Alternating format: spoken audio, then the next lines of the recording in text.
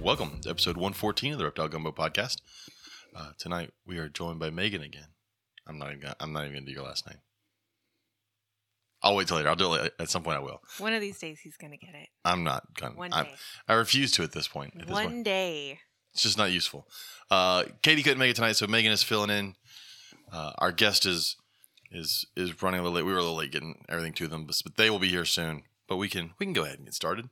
And welcome to anybody that is watching us currently live.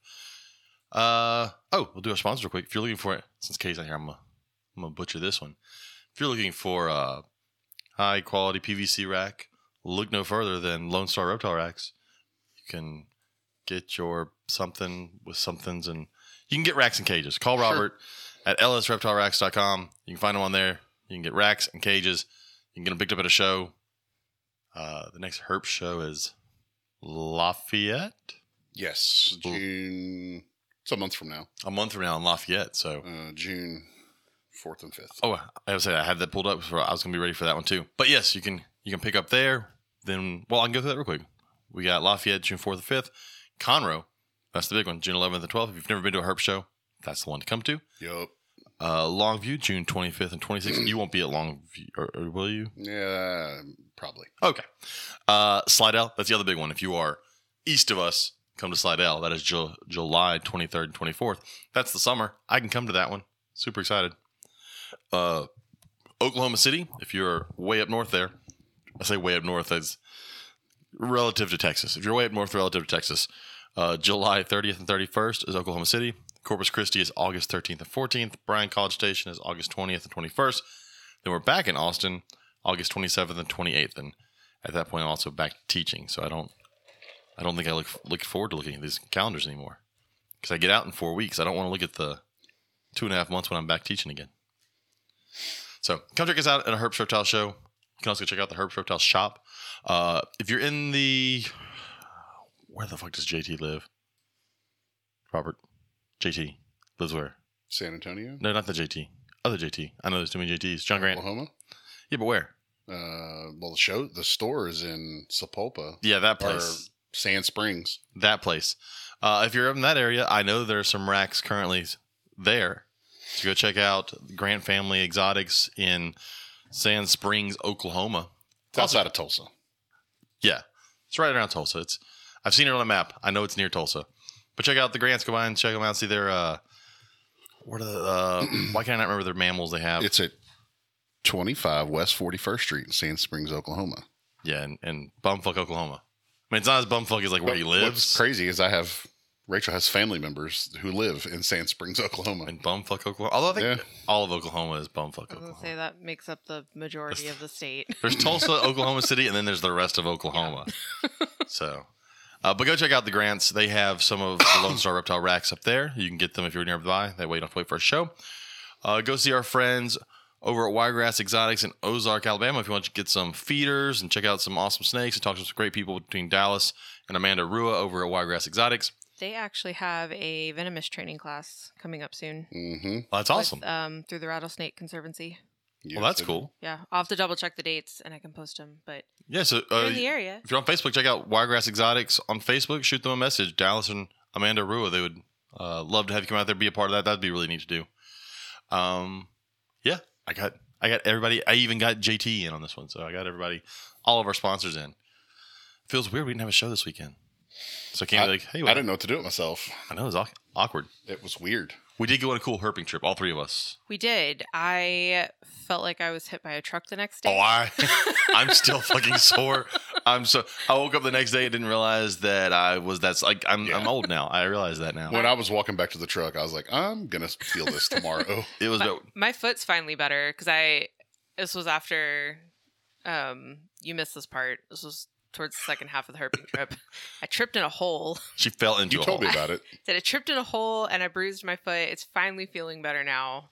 We went to Rio Brazos Bend. I'm confused because there's a Rio Bravo road in this neighborhood, and then I live on Rio Brazos. And we went to Brazos Bend State Park. Yes. It's the first time going there. It's a big state park. Was that really your first time? That was my first time going there. Oh, I love Broadway. I also haven't been to Crocodile Counter, so throw that out there again. We only saw like a fraction of it. There's I know. so It took many us trails. It took us forever to get from the front gate to the parking lot that we went to. That one's not even my favorite trail either. I want to go. Next time I go out there, I will take you guys to my favorite trail. I want to go fish. There's some oxbows out there. You know what an oxbow is? I don't know what that is. So there's a river that runs through there. Uh-huh. At some point, that river ran a different path. Mm-hmm. But then, over time, land is filled in, and that part of the river has become basically a small little pond or lake, and the river is now flowing somewhere else. Mm-hmm. So if you look on a map, you can always tell an oxbow because it looks like the bend in a river, but it's not connected to a river. So there's two of them out there. The great thing about them is they usually are very slow-moving water. If no moving water, they get pretty stagnant, which means they tend to fill up with bowfin, which are my favorite fish to catch. Okay. Which I saw one at the state park, and then when Robert was on his way back, found out that people caught one at that same dock where I had seen one. See, I wouldn't know that because I think the last time I fished, I was 12. That's sad. That is sad. You know what? I found out an amazing thing is that you don't have to have a fishing license to fish at a state park. Really? Yeah, so we can go there and go fishing. I can take you fishing for the first time since you were 12. That is surprising. Yeah, I would have figured the state wanted to get their money no matter what. But no, you can fish without a license at a state park. It's their way of not losing much by way of license revenue, but still getting people interested in fishing. So it's cool. We can go out there, and they have those great piers that you can fish from. That we walked by. Everyone has an alligator. Everyone has an alligator. Waiting on you to reel a fish in. That is true. You have to reel in fast. So we went out there with the group. It was the Southeast Louisiana. No, wow, I'm in the wrong state. Southeast Texas. Wow. I mean, you're close. It's one state over. Southeast Texas Snake ID group, right? That's who we went with. We saw some stuff. I didn't catch a bunch of stuff because it got away from me. The first snake I saw was a cottonmouth. Really pretty cottonmouth in the grass, and then we all tried to get it, and none of us could get it. It was laughing at us. Honestly, it was probably like on the other side at that point, just laughing at us. There were four of us standing within 3 feet of each other of where the snake was, and we could not find it. But I mean, it was like 2 foot tall grass. If I would not have had my snake boots on, I would not have wandered into the grass. Although I turned back. It's so tangled through there. Well, I got farther ahead, and I turned back to look at the spot where I just lost the cottonmouth in the grass, where I would not have gone if I didn't have snake boots. And who's standing there? Megan. Yes, I was looking for it. In not snake boots. Not snake boots, but knowing there was a venomous snake right there. I was wearing plenty of protection. It would have been much easier had the snake chased us. I would have been more worried about stepping on it, but I was fine. I was wearing hiking boots. So I saw that, and then we went up a little ways, and I saw a really pretty pair of broadband water snakes. They were sitting in a hog wallow where wild hogs had gone through and tore up along the creek bank there. And then as soon as they saw us, they hopped right in the water and took off. That's been my entire experience with broadband water snakes. Mm-hmm. There's a couple that live. There's a creek that runs behind my neighborhood, and I'll go back there sometimes and walk and just see if I can find anything. And every once in a while, I will see this massive broadband water, biggest one I've ever seen. I mean, it's still relatively small, but he lives back there, and every time I see him, he sees me first and ducks beneath the water. And they're fast. Yeah. I've only ever caught them when we went road cruising in the middle of the road. And then we had that one baby that could like levitate as it tried to strike us. It would come all the way off the ground. It was an angry little broadband. It would strike, and the whole body would just fly off the ground. Yeah. He was pretty though. Sounds about right. I picked up a plain-bellied water snake once that, I mean, he got some serious air flailing around in this woman's garage. Like, probably was... You got to talk into the microphone. I thought I was talking into the microphone. Sorry, guys. I'm getting better. I'm getting better. But he was just, like, flailing all over the place, and it was like a literal fish out of water. Makes for good entertainment. I found broadbands come in 2 colors. They come in really pretty and shit. Those are the only 2 colors they come in. There's no in-between on those guys. I feel like that's water snakes in general. No, some of them just come in shit. Yeah. Well, and then we went again Sunday night with a friend of ours. I was going to say some other things that we found. Oh, yeah. I didn't find it, but I'm counting it as a lifer. There was a rough green snake up in a tree. Mm-hmm. I don't know how the girl saw it because the tree was green. It was green. But sure enough, she turned over and there it was in the tree. She grabbed it. We saw a little decay snake. We saw about 70 million alligators. Some big ones too. We got stalked by a raccoon. That is true. So we looked ahead. We were walking on the path, and there was a raccoon, and I walked off to the side, and we kept walking, and then we looked over to the side, and it keeps following us along the water's edge. And then we saw the beginnings of what was going to be a great thing, and it did not happen, and I would have loved every minute of it. We saw this big ass alligator. You could just tell from the eye shine how far apart the eyes were. He was big. It was big. Gina's commenting. There is Gina. She is commenting. Now we just got to have her join video wise. Oh shit. Oh, Lainey has seizures. Shit. Lainey has seizures. Oh. Yeah, it's a normal thing. Yeah. They suck, but it's normal. Are you friends with Gina on Facebook? Mm-hmm. Can you send her the link? Yeah. So we, as the raccoon was following us along the water's edge, we got ahead of it and we saw this big alligator, probably 15 feet off the water's edge. And as soon as the raccoon passed in front of it, that alligator began to swim straight towards it as if it was going to grab it. And unfortunately, the raccoon was faster and it moved a little faster. But I was about to see National Geographic happen right in front of me, and I was going to be so excited. It did not happen. We saw a bunch of bullfrogs, green tree frogs, and leopard frogs. Some really pretty leopard frogs out there. And I think that was it. Yeah. I was surprised. It was a very. I'm gonna have to go out there again. It's a very great place. You can see why there would be a lot of snakes out there. Yes. I think we just hit it at the wrong time. If we'd gotten maybe a little bit of rain, we haven't had a pretty good rain in a while. If we'd got a little bit of rain, I think that would have helped. And then you're right. Sunday night, we went out. Well, while we were out there Saturday, my friend is constantly sending me pictures where he's at, an hour away of Caligaster of Great Plains. No, Prairie King. Oh, Prairie Kings. That's right. Prairie Kings. And Where was he at? west of here. I didn't know if he was like at a specific park or. No. Damn. He was west of here. We'll leave it at that. Yeah. He was sending me pictures of those. He found Couple cottonmouths. a couple cottonmouths. The ringneck. You found that ringneck. Found a Mississippi ringneck while he was out there. That was a pretty little snake. So we went with him Sunday night, And we were the bad juju. and we found 2 cottonmouths and 2 rat snakes. I don't know. I might have been the bad juju because I feel like I'm probably the worst like Cheetah's herper in the world. And I don't know if it's just because I'm not good at it or if it's just because I have bad juju.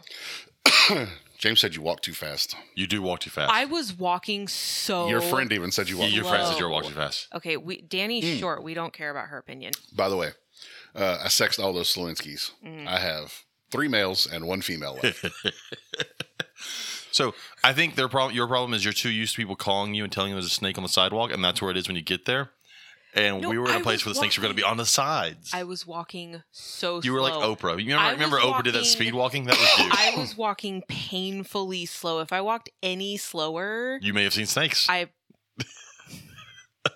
saw lots of frogs. because they move quickly, but the snakes would have been on the sides. Okay. I was walking so fucking slow. It was painful. Literally because my feet hurt. Yeah, I'm still in pain. All right. Well, let's go ahead and bring in our guest. I'll click on here. Megan, you want to go ahead and introduce our guest? Yeah, so we've got Gina from Gina's Heart of Gold Reptile Rescue here in Houston. Hey, Gina. Hi, how's it going? Good. Hi. How are you? This is my first podcast ever, so I have no idea what I'm doing. So Is it really? Neither do we. This Yes. is our 114th, and we don't. So Yeah, Oh my gosh. Yay! I'm going to have to get Dominique to interview you for her podcast. definitely. yeah, Okay. that'll be a good one. My friend Dominique, she runs the female herpers group on Facebook. I don't know if you're actually in that one or not, but oh, I have no idea. I'll get you guys connected because Okay, sounds good. you'd be great for her podcast. So, Gina, Yes. what do you do? I'm actually a high school teacher. I've taught biology, environmental science, and aquatic science, but my main thing that I love to do is reptile rescue. I'm a high school biology teacher. I'm sorry. Awesome. Just in Which case. means you're dealing with state testing right now. Yeah, of course. It's so much fun. Yeah, I give mine tomorrow. I'm ready to get it over with. Our biology was yesterday. No, it I was today. Today. had to give an Algebra 1 state test today. Talk about boring. 1, I hate math. 2, it was all on the computer. Bored out of my mind for 4 hours. And then tomorrow I fortunately tomorrow get to read the state test, the biology test to kids. It's a read aloud for mine, which is weird. I come from Louisiana where we're not allowed to give our own test because you will cheat if you can give your own test. Not that I will cheat, but it is definitely a possibility. And so tomorrow I get to at least know all the questions.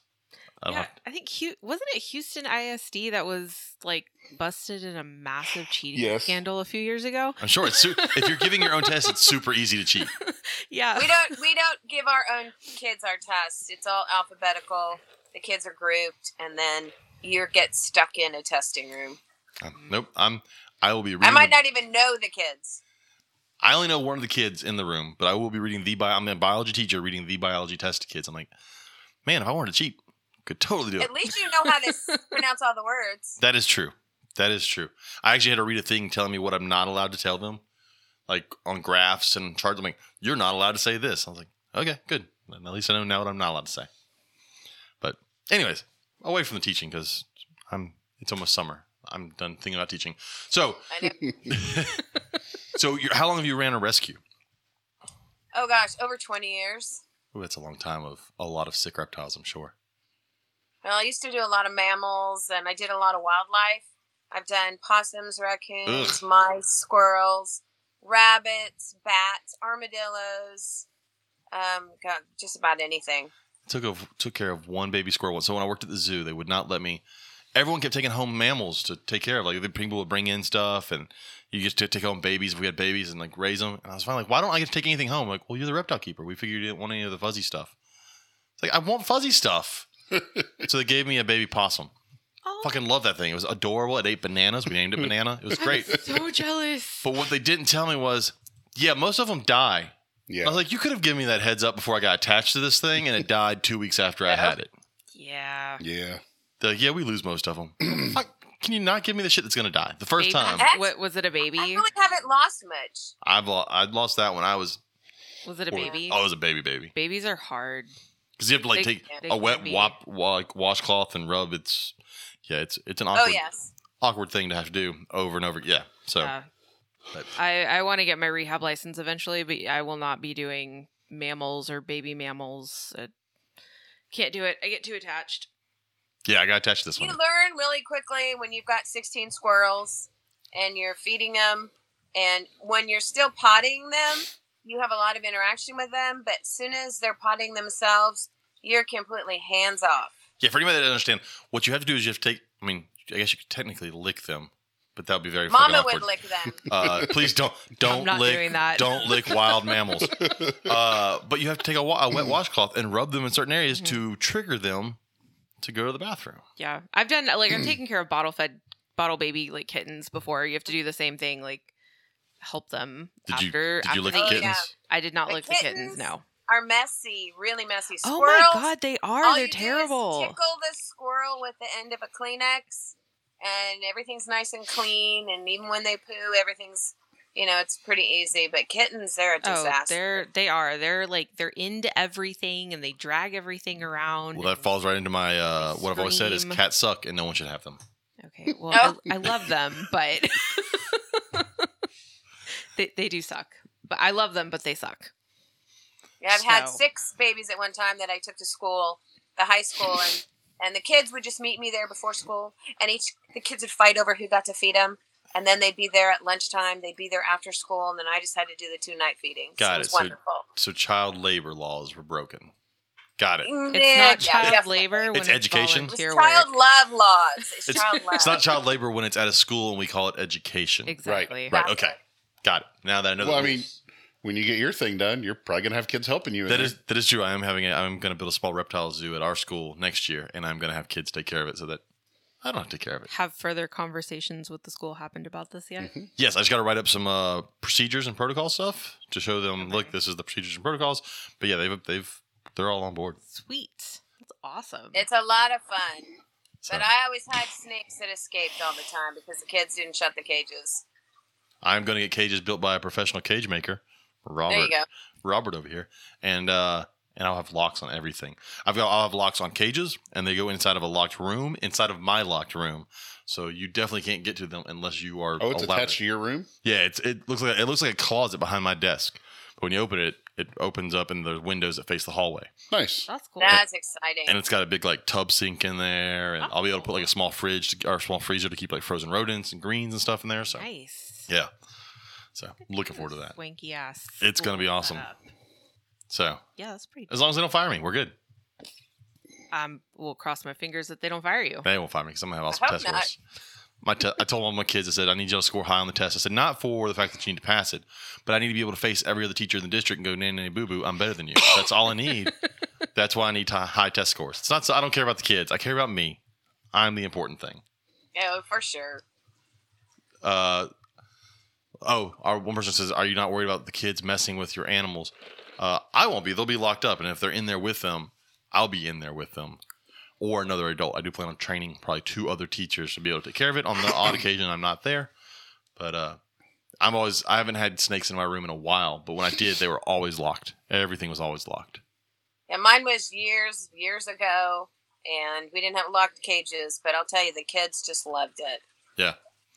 It's so cute to see these gangster wannabe kids coming in at lunchtime, putting a snake around their neck while they eat lunch. And I would never dare tell them that it was so cute that they did that. You know, 'cause they wanted to look macho, but it was cute. I always love when I bring in like corn snakes, and the tough kids always want to run for the door when I take them out of the tub, or they always talk about how big it is. I'm like, it's a 3-foot corn snake. Shut up. See, we had one class pet when I was in high school. They're pet rock. It was my second high school. I went to several high schools. So it was my second high school. You were kicked out of several high schools? No, I was an Army brat. I was forced to move 3 times during high Air school. Force. Air See, Force. there you go. See, look at my parents. Birds of a feather. My parents got out of the Air Force right before I was born, and so we were stayed at one base. They were doing a contract. My dad went in after my brother was born, and then we didn't stop moving until he retired. I went to the same school from kindergarten to graduation. I have no idea what that's like. All 13 years. Like going to a new school is so foreign to me. Like I when I went to college, I'm like, who are these people? I went to 13 different schools. Wow. That sounds Yeah. like what I did. Talking Same here. from like elementary all the way up. From like kindergarten to my senior year of high school. I went But that's to not 13 different school districts, just 13 different schools. 13 different schools in like 7 different states. That's a lot. It's a lot. But in one of my second high school, we had a class snake in one of my science classes. It was a ball python.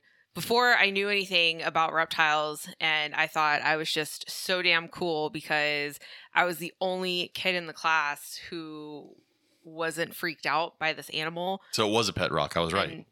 Okay, well, you weren't wrong. Shut up, James. And so I would take him out during class, and like everyone else would be all freaked out, and I'm over here like hanging out with the snake, and now I'm just like, it was a ball python, but he was So bored. super cute. I just did the Super math. cute. I've gone to 8 different schools. And still Robert's only gone to 1. One. I've gone to 8 different schools in... Well, it was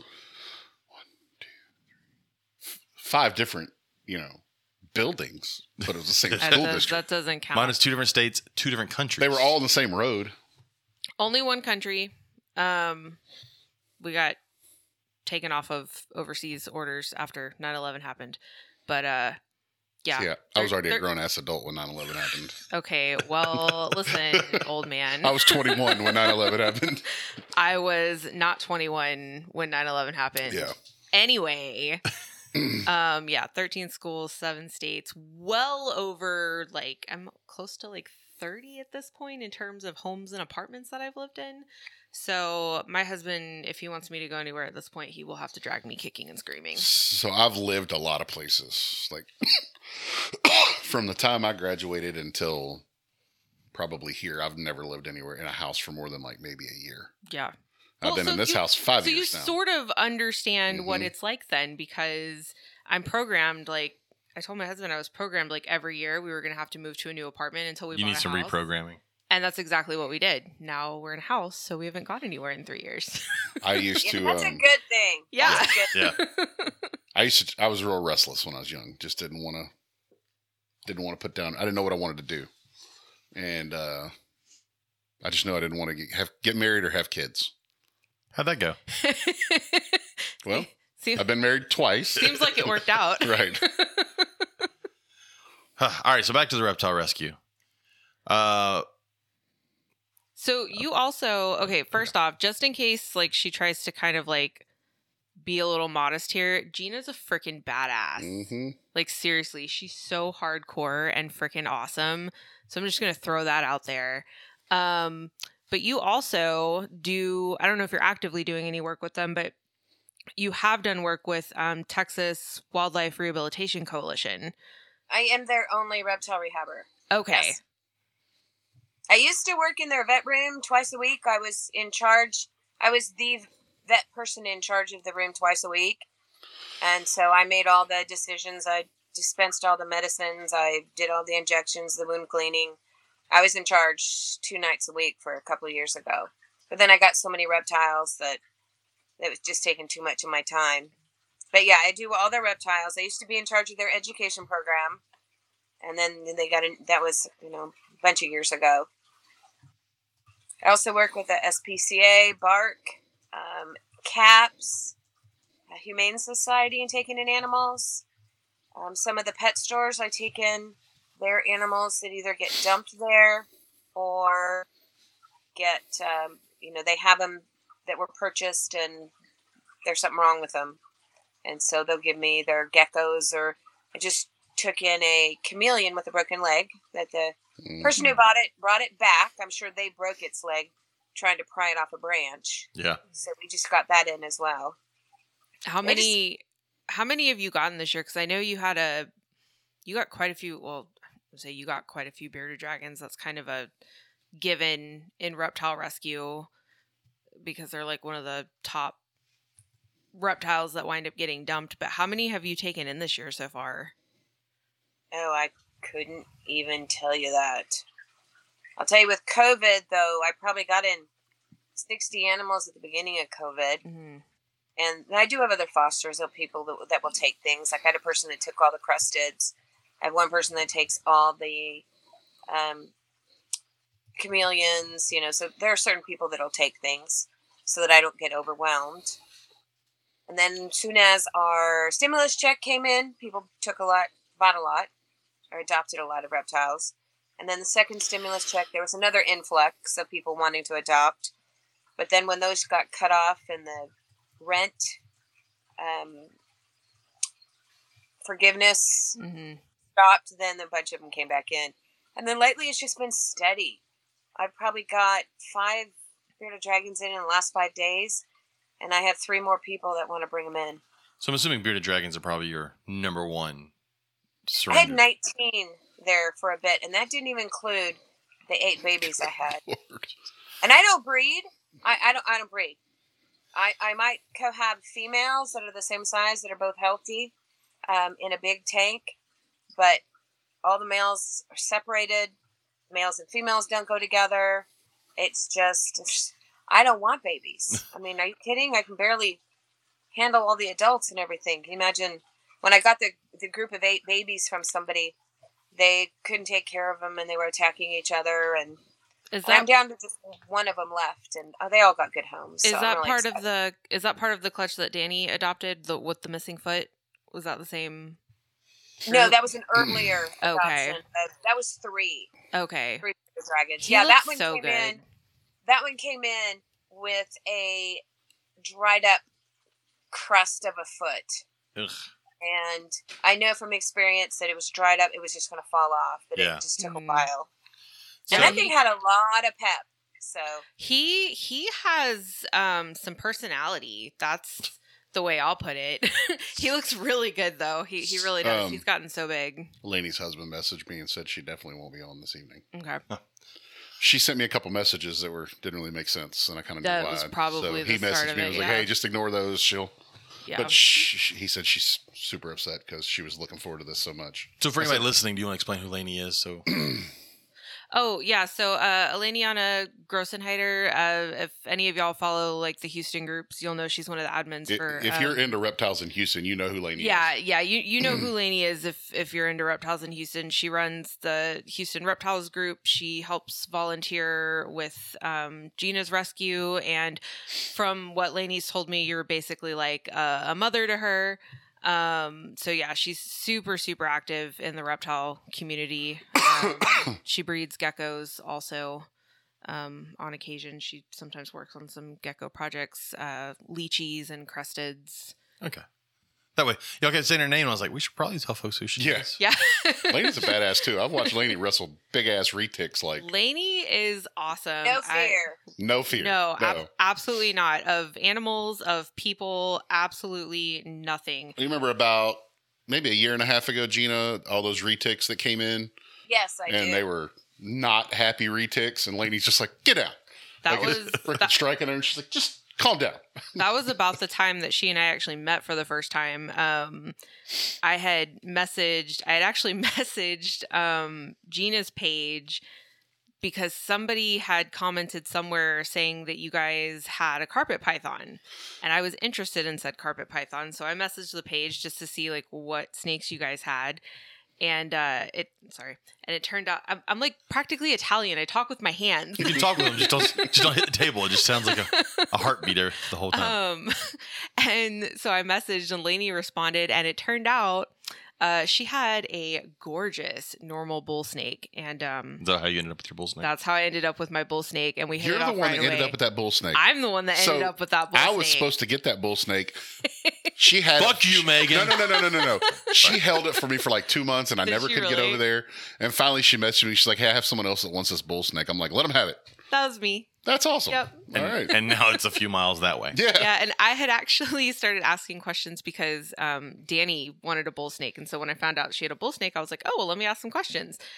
And then you said, "No, I'm going to keep this bull snake for myself." Well, then Lainey sent me the pictures, and I was like, "Oh shit!" I was like, "Hey, Got Danny, it. love you, but so sorry." you stole it from Robert, and then you stole it from your friend. I did, yes. Got it. You're a whole person. As long as we all know that. I have no regrets. Dexter is amazing. No I love regrets? him.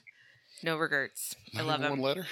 So, Gina, you've been doing this for about 20 years. Have you been doing reptiles the whole time?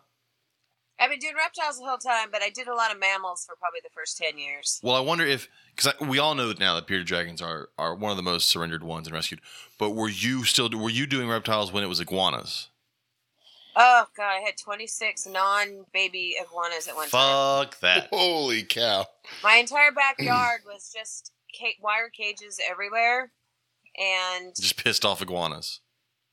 You had some when we first my met. arms are completely scarred up. It looks like cat bites or, I don't know, razor blade scratches. But no, it's iguana claws. And I used to have no fear on those guys. I've taken in iguanas that bit the owner 60 stitches in the arm. Oh. Worked with them, and that became one of my best education iguanas ever. But I don't think I quite have the same, guts working with a pissy iguana now. That juvenile, well, she's sort of a juvenile iguana. We don't know exactly how old she is, but that one that I was fostering, I'm fine with one of that size. She was probably like 2.5 feet from nose to tail, but you couldn't pay me enough to work with an adult iguana. That's not happening. 75% of iguanas suck. Yeah, no, that's not happening. Because I always said 1 in 4 iguanas are green nice. iguanas. Green iguanas. Green iguanas specifically. Because I've been around several pectinatas, and they've always been No. cool. Like all the other ones tend to be pretty good. It's green iguanas. Yeah. I have 2 of the best rhinoceros iguana females. Adults. They're just the sweetest things. Really? They're gorgeous. I open up the cage to give them food, and instead of me I put the big plate of lettuce and veggies and fruits down in front of them, and they won't even go to the food bowl. They'll arch their back and put their head down. They want me to pet them first. That's funny. Yeah, green iguanas don't do that. Green iguanas, you walk to the cage and they just start freaking the fuck out and running all over the place. Yes, with Roxy, they puff up. Yeah, with Roxy, you could not make eye contact. If you made eye contact, all hell was about to break loose. So I learned that lesson like the very first day that I had her. I went up to say hi, and that ended badly. So I didn't have any problems. Any of the iguanas I got them calmed down. So it's just, I don't know if I'm part iguana or I can read their body language. She was fine when I got her out. And in the tub, whenever we did our little swims, she was completely fine. But I had to take her out to feed her because she would lose her freaking mind. And I'm like, I'm literally just trying to keep you alive. So working as a rescue, it's kind of the same as when you go to a pound. If you go to a pound, you can always tell what dog is the most common dog in right now. Because I remember growing up, Mhm. at one point it was chows. There were so many different chow mixes you'd see in a pound. And then at one point it was labs. Everything was black lab. And now everything is pit mix. Everything. So you can always get a flow for what's going on. So I assume working at a rescue, you always have an idea of what's happening in the hobby. What animals are the most popular in the hobby? Because that's what you probably have the most of at any time. And you've seen that change. Dragons, leopard geckos, and ball pythons are the ones I have the most of right now. That's such a shame. Mhm. I have 19 leopard geckos. God, 10 that's- male. 10 males. And it's probably, as far as the ball pythons, is it pretty much just normals that you're getting? I have a couple of ones that aren't normal. Like I have fancy ball pythons. Yeah, I get them in on occasion. So right now I have a kingpin female. I have a really pretty pastel female. And then I have an young albino male. Yeah. So those are the only ones. But the albino male was actually a trade for an adult female ball python. I mean, a bearded dragon. The lady who got this ball python and was terrified of it, she said it struck at her. It's just a baby. It fits in the palm of your hand. And so I was at a show, and I said, okay, I'll trade you. I don't care. And she loved the bearded dragon. She brings the 20-gallon tank it was in. There's still a dead mouse in there because she didn't want to put her hand in there. So I reach in, pick up the snake. You know, it was like, okay. Well, there's nothing wrong with the snake. It's fine. It eats. It's just more afraid. That's what happens. It's first time snake owners who have no idea what to expect. And so the normal things that happen freak them out. Yep. Because they're so used to dogs and cats. I'm like, these aren't dogs and cats. These aren't. Yep. These have not been around humans for the last 200,000 years. Like, so calm down. And even if you do get bit by a ball python, it's soap and water and a Band-Aid. A cat can put you in the hospital for 6 weeks on antibiotics. Yep. Yeah. Even your own cat bite. But a ball python, soap and water and a Band-Aid. I've been bitten by dogs, cats, rodents, rabbits, and snakes, and I will take a snake bite any day over any of the yes. others. I agree totally. Just do it. Go ahead, bite me every day. I mean, our friend the other night when we went herping, he caught. We found the last rat snake like 5 minutes from his house. Yes. 40 minutes from where we were herping. Like on a main road. Like on a main road. Like I had to turn around in the middle of the highway because it was coming. He saw it as it was on the shoulder coming towards the road. He's like, it's going to get run over. And he thought it was a Great Plains or a Prairie King. Mm-hmm. So we turned around and it was in the road by then, but he managed to jump out and grab it. And I bet that thing bit him 20 freaking times on the way home. Hilarious. Because he's like, we're close enough to my house. I'm just going to hold it till we get there. And it was, probably 1.5 feet, 2 foot long. And it's just tagging him. Bam, bam, bam. I'd rather be bit than be scented on. Yes. It never did that. Because I'm like, if that thing musks in my wife's truck, she's going to kill all of us. It never did that. Oh, speaking of rat snakes, how's our abscess friend? Well, he didn't make it. He passed away Oh, yesterday. no. But not because of the abscess. But probably because of the weight. He was just, he couldn't even drink water very well. Yeah. I was giving him carnivore care very, very diluted because he was so skinny. The wound healed up beautifully on the side. I have great pictures of how it healed. It was really good. But he was so skinny. I mean, when I got him, he wouldn't even try to get away. He didn't try to He bite. was so He didn't lethargic. Yes. You could flip him Yeah. upside down and he Mhm. wouldn't even turn over. So for those that haven't seen it, Megan had a call. She went out and got a rat snake. What, 2 or 3 weeks ago? Probably 2 now? weeks. Probably 3 weeks ago. Easter. Something like that. I got it just before Easter. Yeah, Yeah. it had a huge abscess in its mouth. Yeah. It Like looked, the people who originally posted it was in Its Southeast jaw. Texas. yeah, it's- Mhm. They thought it had an egg stuck, a fake egg stuck. Yeah, Yeah. that's how big it It was. was the jaw, the side of the jaw. So there's no telling the last time it ate because of the pain. I mean, it was It was huge.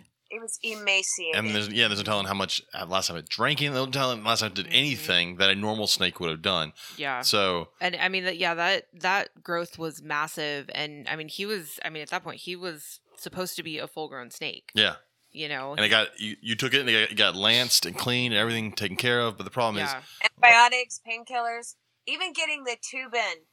I had to go with a smaller tube and even grease the tube up because I couldn't get a bigger tube down his throat.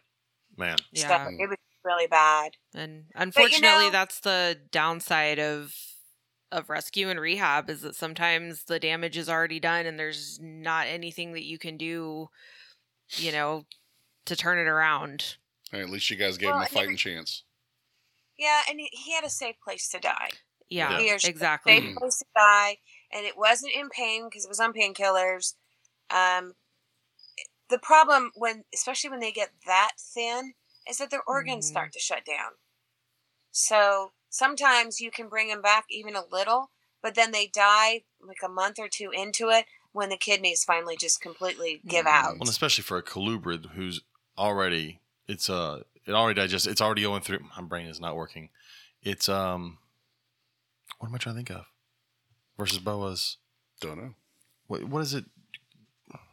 Like the way their digestive works, or When fat people try to say they have a slow metabolism. There we go. Yes. Metabolism. Metabolism. Their metabolism is much faster than that of someone who owns a ball python or a boa. And so you're talking about it warmed up outside. It's been running at maximum.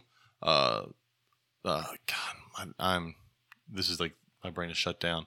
Its body is running the way it's. Whoa! But I did not fall. You're right there, Gina's Gina? okay. Yes, I'm fine.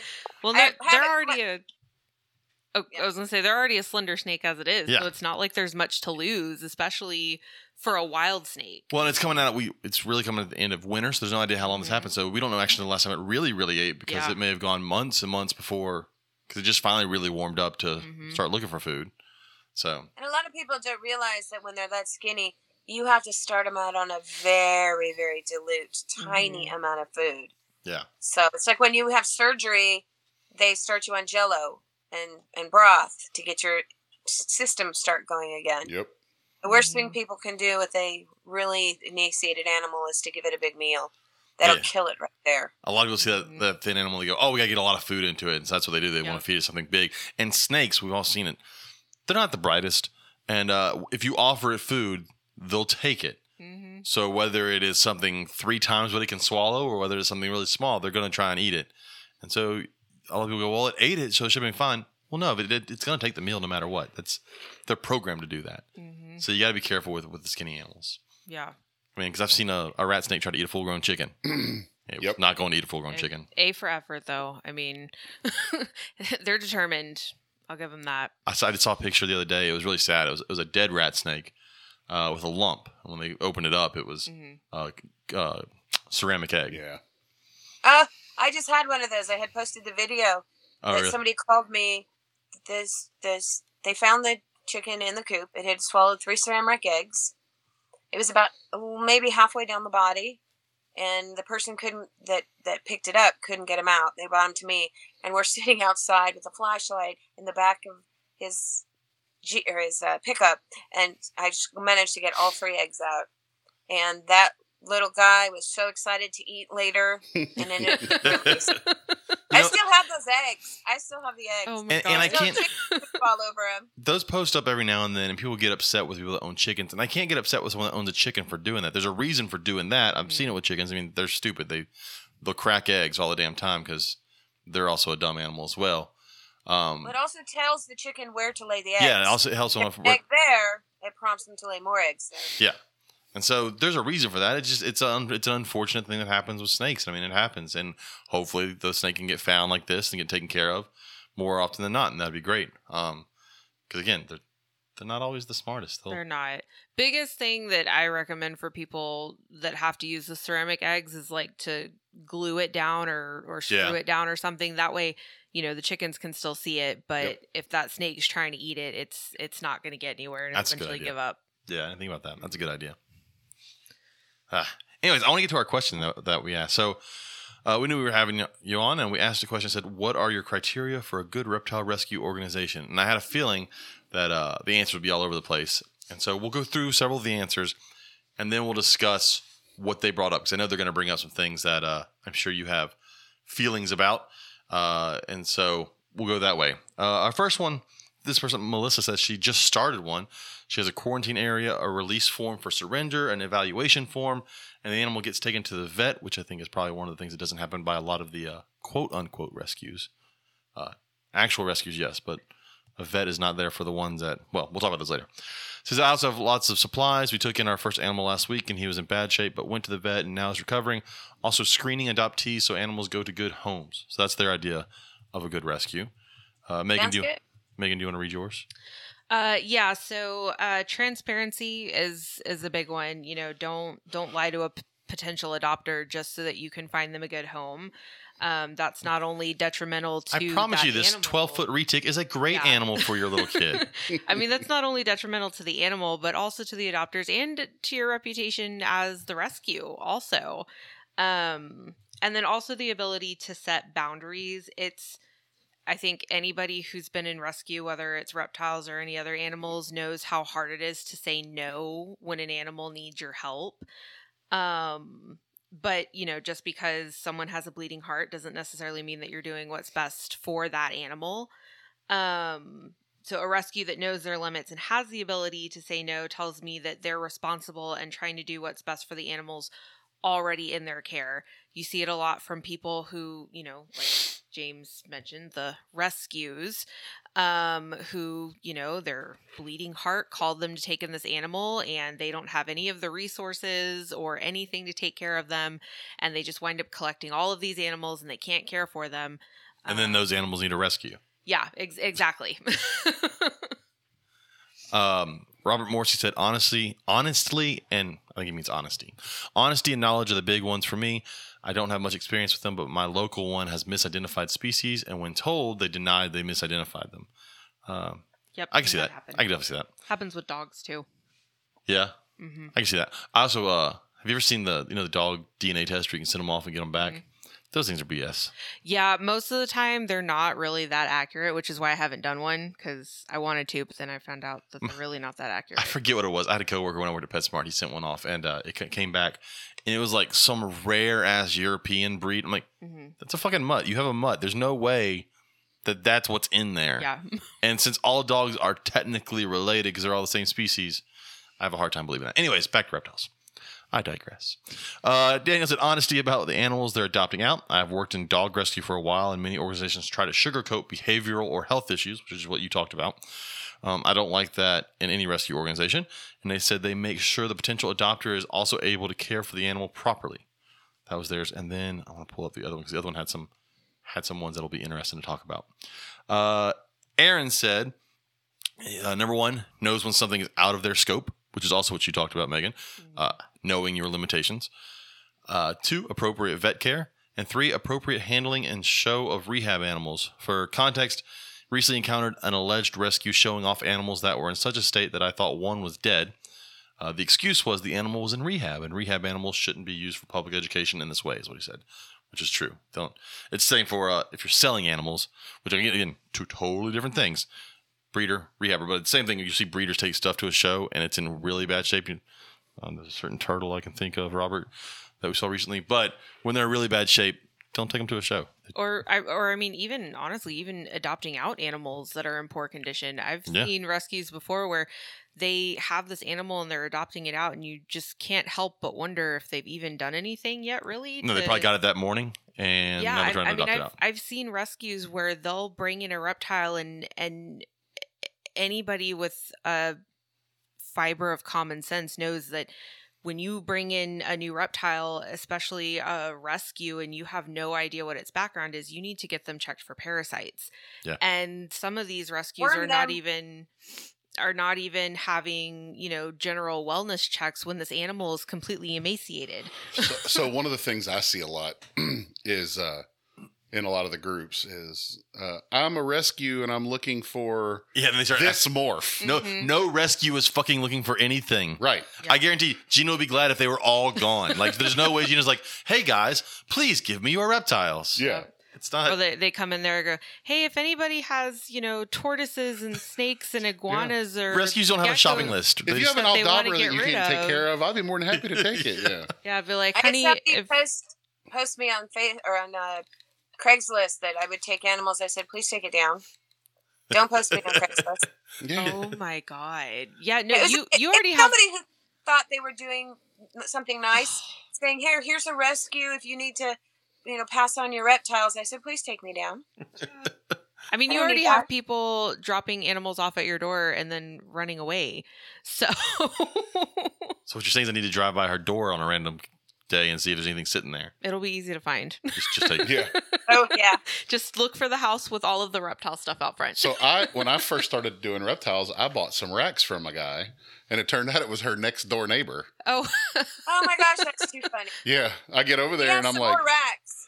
I'm like looking around, and there was a tortoise hitting the fence. And he's like, "Yeah, that's Gina. She does all the rescues. Everybody knows who she is." I was like, "Oh, okay. What a weird coincidence." Yeah. Go through a few more of these because I haven't got to the interesting parts yet. But Sarah says, number 1, adheres to local regulations regarding animals, i.e. doesn't play the I'm a rescue, I should be allowed to keep the species even though it's prohibited where I live. 2, files appropriate state and federal documentation to establish nonprofit status, especially if soliciting donations. We'll come back to that one. 3, has an active, visible board of directors. 4, will... Oh no, we lost Gina. Oh, there she is. She's back. Yeah, somebody tried to call in. Boo, forget them. 4, will decline to take an animal if they are unable to care for it. We talked about that one already. And partners with other credible organizations on a regional and national level. So that's what their thoughts were. Again, we'll talk about some of those. Jessa, that's a interesting name. Jessa says transparency, which is what you said earlier, Megan. Vetting the new home, which is what several people have said so far. And knowledge. Knowledge is a big one. You'll see some people that have owned a ball python for a month and now they're a rescue. Don't trust those. Mindy Fitzgerald said non-profit status and does not breed their animals. And Danielle said honesty. They care about an adopter's ability to care for the animal, and they make sure the animal is doing well after adoption. So there's a lot of those are really good. The one that I want to talk about is one that I've saw brought up in several different things over years of being in this hobby, and that is the idea of being a non-profit or filing to be a, what is the 501c? 501c. Mm-hmm. So I'll ask Gina your thought on that. All right. Well, I can tell you that it's about $900 to file for a nonprofit, and the paperwork, you basically need to hire a lawyer to do it as well. The paperwork is pretty strict. You have to basically incorporate yourself. You have to have a board. It's pretty crazy. I could put $900 into the animals or $900 into the nonprofit. Yeah. Getting the status. So I've always called myself a not-for-profit. And when people bring animals or when they want to donate things, I always tell somebody, if you're going to bring me your snake, I said, any supplies that you have would be appreciated, but not necessary. And I've had people, after they've given me a cage and the animal and all this stuff, they want to give me money too. And I says, that's not necessary. I just feel kind of bad in that sense. But I'm hoping I'm going to be taking over I might be put in charge of a current nonprofit. Oh, cool. So that's got my fingers crossed. So hopefully I'll be making it official. Oh, I don't know, maybe 6 months from now, but we'll see how that goes. But that way I wouldn't have to file paperwork and pay all the lawyers and the money. I would just take over the nonprofit. That'd be great. Yeah, it would be. I've seen that argument come up several times in groups before when those rescues where it's the person that's owned one ball python for a month and now they want to own more but they don't want to buy them. Those rescues, and people talk about, well, you need to have 501c and all this. I'm like, I don't think that. I mean, I did at one point think, well, yeah, that makes sense, but since I've realized that's not the number one thing you need to be a rescue. Right? I mean, I understand. There's a legitimacy to it, but it's still feel that way, and a lot of it. I mean, just like I, didn't realize before I started looking into it exactly how much paperwork goes into it. A lot of people don't understand the intricacies of becoming a 501 or running a 501. They just know, okay, well, all of the rescues that I've seen before or that I've donated to, they're all 501c3 nonprofit status. Yeah, I'd like to also say that's what you need to do. The National Humane Society is also a nonprofit. But how many people actually know the truth about the Humane Society of the United States? Yeah, so I'm just saying not all nonprofits are created equal. Yeah, but, when you've got somebody like Gina, who has been you've been doing this for 20 years. You have a reputation in the community. You have a trusted vet that you have been working with for ages. In a situation like this, it's, the reputation and experience trumps whether or not you have 501c status. I honestly don't care if someone has 501c status. If I know that you're doing the right thing, you're not screwing people over. There's plenty of rescues out there that have 501c that screw people over. Sure. Yes. And misuse their funds. So 501c has absolutely nothing to do with whether or not you're ethical. That's true. Well, and I can tell in about 2 minutes of talking to someone that says they're a rescue if they're legit or not. Like John Grant just said, he saw a rescue up there where he's at in Oklahoma selling import Nile monitors. Okay. I mean, Yeah. Yeah, if you walk to the rescuer's table and they have what looks like a breeder's table, then they're probably not a rescue. Mm-hmm. If you walk there and there's like 7 bearded dragons, all different types, then they're probably a rescue. Yep. well, like Gina, they have all the supplies that they sell to help fund the rescue. And so let's talk about that's usually the other big elephant in the room when it comes to rescues. One, people think that you have to be nonprofit, which we talked about. The other, people have a hard issue with the money part. I don't want to say selling, because you're not selling animals. There is a there's money exchanging hands, but you can't run this off of nothing, right? It makes no sense to try and run everything off of nothing. You have to get something to keep it going. Well, and when I first started rescue, I just made an adoption fee of $25 for everything. And I would have people buy, or adopt, I should say, a $25 snake, turn around and sell it for $300. Yeah. And I learned that, I managed to adopt out all of the animals I had for adoption, but I have no idea where they went from there, because the people that took them turned around and flipped them. And so I definitely needed to charge more so that would stop the flipping. And I can, for teachers, I usually do half price if it's going in a classroom. And I put a money-back guarantee on every animal that goes out. I don't care if it's at a reptile show or out of my house. It's a money-back guarantee. If you don't like the animal, you can return it. I don't even care if it's a year later, and I'll give you your money back. Well, I had somebody adopt a corn snake from me, and they came back about a year later and said it had a tumor. So I said, okay, well, I can take the snake back and refund your adoption fee. We could trade it out for another snake, or I'll take it to the vet and I'll pay for the surgery and then give you your snake back. But then after that, people keep calling her. I know. Hold on. We can't hear Gina. We lost. So I ended up, I ended up paying for the surgery, or taking it into the vet for the surgery, and then returning the animal. Well, see, and that's a lot of people don't understand. Yes, okay, so you're getting a bearded dragon or a ball python or whatever from a rescue. That's not the same as buying it off someone's table who's selling it as a breeder, right? Mm-hmm. There's supplies you had to put in to help house it. You had to feed it. And then for a lot of these, there's a vet bill that goes with it. There's medicine that these things take. That's not cheap. Antibiotics for animals are not cheap. And, so yes, you may be getting a bearded dragon. That bearded dragon may have looked way worse when it first got there. And all that money that went into making it healthy again, some of that's got to be recouped, or else you would just go bankrupt. You wouldn't be able to keep doing this. My electricity bill for a single person in my house is $365 during the summer for one person. Oof. And my temperature in my house is about 86. Yeah, no, so that's not air conditioning. That's all the heat. I'm not visiting. It doesn't feel 86. I don't know if I've just become numb to the heat at this point. I've never become numb to the heat. But I don't notice. Your house does not feel that hot. It is. She's like, it definitely is. We'll talk when I come visit during the summer. I'm surprised. I mean, probably the only. I actually, this is a rental house, and my landlord is a.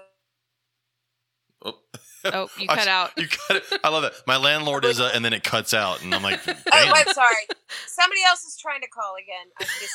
I don't know how to stop anybody else from calling. But my landlord's a police officer, and so I always wondered how come the electric company doesn't turn my number in for a single household with huge electricity usage as a pot house or something, But my landlord's a cop, so if anything came across there.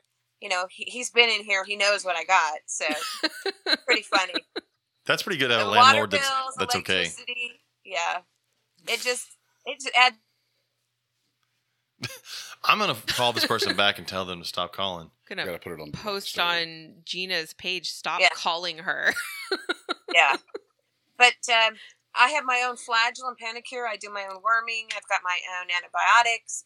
I've got my own Baytril. I've got my own Silvadine. I have, I work with the wildlife shelter and Dr. White, Larry White, the best reptile vet, by the way.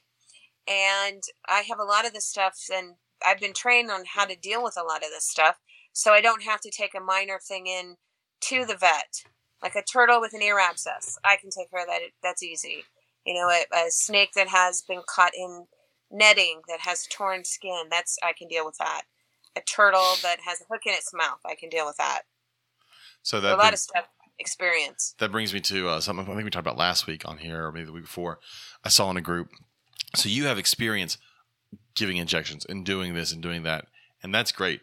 I saw on Facebook, though, we're talking about rainbow boa. Someone's rainbow boa had looked like an RI, and they're like, just give it an injection of, what was it, Baytril, I think they said to give it to it. Yeah. And I'm like, first off, this person doesn't even know what a RI is or what, and now you tell them to stab their animal with a needle and give them medicine they've never given. I was like, that's horrible advice to give out on the internet. That is left for people that have done it on a regular basis, like a rescue or a vet or someone who has experience with that. So I'm like, please don't give advice medical advice of what people should do to their animal. Go to a vet. You're not giving injections to reptiles the same way that you're giving them to a dog or a cat. Well, and that person telling them to do that has probably never done it themselves either. Yeah, because if you tell them they're just going to take it and they're just going to jab it in there, I'm like, they're subcutaneous injections. Yeah. That's completely different than just shoving a needle and hoping you don't hit a major organ. Yeah, no, I had to give them to the iguana that I was rehabbing. There's no way I could have done it if the vet hadn't showed me how to do it first. Completely different. But you should try giving a shot in the upper arm to a large snapping turtle. Yeah. Now that's fun. I can do it all by myself. No, thank you. Better you than me. See, I told y'all she was hardcore. It's really, really easy. You turn them into a burrito. Okay. So with a towel. Oh, okay. I'll take your word for it, Gina. I love how she's just casually, we'll just turn the snapping. See, you say that. Snapping turtle into I lived a in burrito. Louisiana where they would literally turn that into a burrito. Like they would cook that turtle and turn it into a burrito. I'd wrap the snapping turtle with a towel and then use a pressure point at my knee and As a zookeeper in Louisiana, I learned all sorts of recipes for my animals at the zoo when customers came through. Right. So I mean, I got a message the other night asking me if I knew anybody who could help get a large snapping turtle out of a pool, and I was like, I have no idea. Not me. They're not bad. Although I do it by the way that everybody tells you not to do it, and I don't give a shit. I grab them by the tail. I will help move one, but not one that's in water. It's not bad. That can move faster than they can't spin around kind of quick. Yeah, exactly. They can't. Use a really big net to get it out. I don't have a really big net. Alligator snappers are 100 times easier to move than common snappers. Because really? Alligator snappers, you can put your hand behind their head and pick them up. You have to put your hand behind your head. Yeah. If you grab them on the side, they can get you. Yeah. Common snappers, you can put your hand behind their head, but because of the way it's set, they can also grab you sometimes when you put your hand behind their head. Yeah. They're built a little different. I don't deal with snappers. Alligator snappers are easy. It's very now it is tricky to move like 100-pound alligator snapper because you can put your hand behind its head and grab you up, but you can't like hold it against you like this. Yeah. Because if you hold it against you like that, it's gonna just bite you in the face. I've seen people do like the towel or blanket trick where they like throw a blanket on it, let it like bite the blanket, and then grab it so it's like distracted. Great until let's go to the blanket and then bites you. Yeah, I considered that and I was like, no, you know what? I'm just not gonna. I've had to move 100-pounders and it's muscle at that point. You hold it out in front of you, hold the back, and you take breaks along the way depending on how far you have to go. I'll call you when somebody calls me for one of those. I tried to save a common snapper out of the road the other day, but I was 1 second too late. The guy in front of me picked it up. What I heard. I was pissed. I turned around to get it. He turned around in front of me to get it, and I saw he was about to get it. And when I got out, he got out of his car, and he was on the phone with somebody. Like, yeah, I'm going to get it, and I'm going to bring it to you. I was like, fuck. And I wasn't going to take it because I wasn't the first one there. So I'm like, I don't want to be that dick and be like, no, you can't have it, and then run off with the turtle. And so I don't know if it got eaten or as a pet or what happened to it. But they took it. So Jerks. I know. I'm going to assume that they wanted for some reason, they wanted a common snapping turtle in their pond. And it's actually illegal to pick up on public land. Yep. I'm assuming it came out, so it's where they extended that pond on that neighborhood up here. and it's drained right now. Mhm. I'm assuming it came up out of that pond, Probably. and it was sitting right in the middle of the road. And luckily, it hadn't gotten hit because it was right in the middle of a lane. Yeah. But I didn't get hit in time. Anyway, At least it got rescued, hopefully. yeah, air quote rescued. Rescue. Yeah. It got out of the road. It didn't get hit by a car. It did not get hit by a car. Yes. And that is the bonus. I did want to pull up. I pulled up something. We asked this question. When was it? Back in January, and I felt like it was somewhat applied to this. It was, what reptile do you think should be sold less in the hobby and why? And I think we've definitely beardeds are probably definitely on that list. I mean, that does get mentioned here quite a bit. But some of the other ones, I'm wondering how often they show up. Savannah monitors. Do you ever get monitors? I get Savannah maybe 2 a year. Oh, that's not bad. I mean, it sucks, but that's not as bad as I thought it would be. Didn't you? Yeah, recently... Nile monitor is probably 4 a year. I was gonna say, didn't you recently have a Nile monitor? Or I had a mangrove monitor. mangrove monitor. That's what it was. Yeah. Although I think the unfortunate part to Gina not getting some of these is some of them just they die before someone's going to surrender. That's another problem. Is a lot of these animals die before someone surrenders, or they get so bad they finally like, no, all right, now I need to surrender them to them. Whereas had they get them to Gina at the very beginning when they realized they couldn't take care of it, it'd be such an easier process. I imagine you get a lot of them that are so emaciated, or so many stuck sheds on a snake, or they're covered in feces because they haven't been cleaned. Yeah, I've gotten a lot of them like that.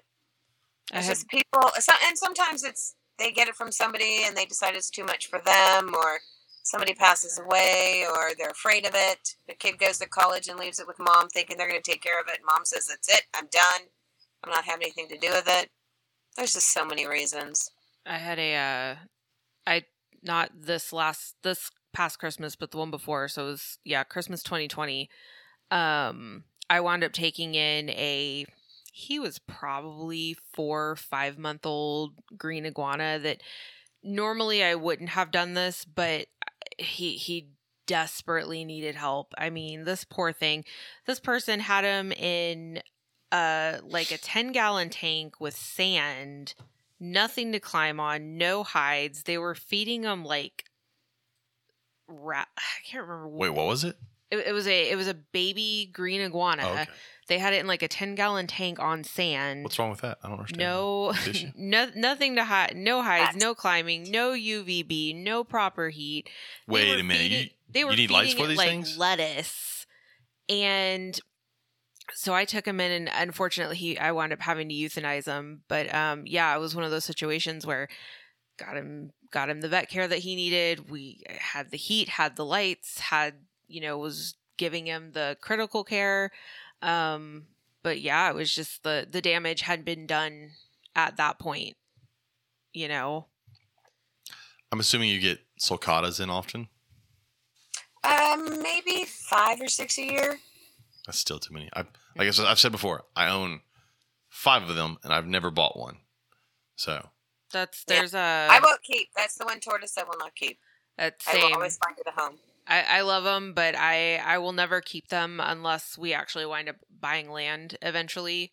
Because that's a lot of tortoise. It's a lot. I miss mine. I'm more concerned. I'm not even necessarily concerned with the size in my yard. I have a large backyard. You don't have sulcata large backyard. I'm more concerned with the if sulcatas weren't sulcatas, I would love to have one. It's the digging and the Kool-Aid Man action. I've never had the digging issue.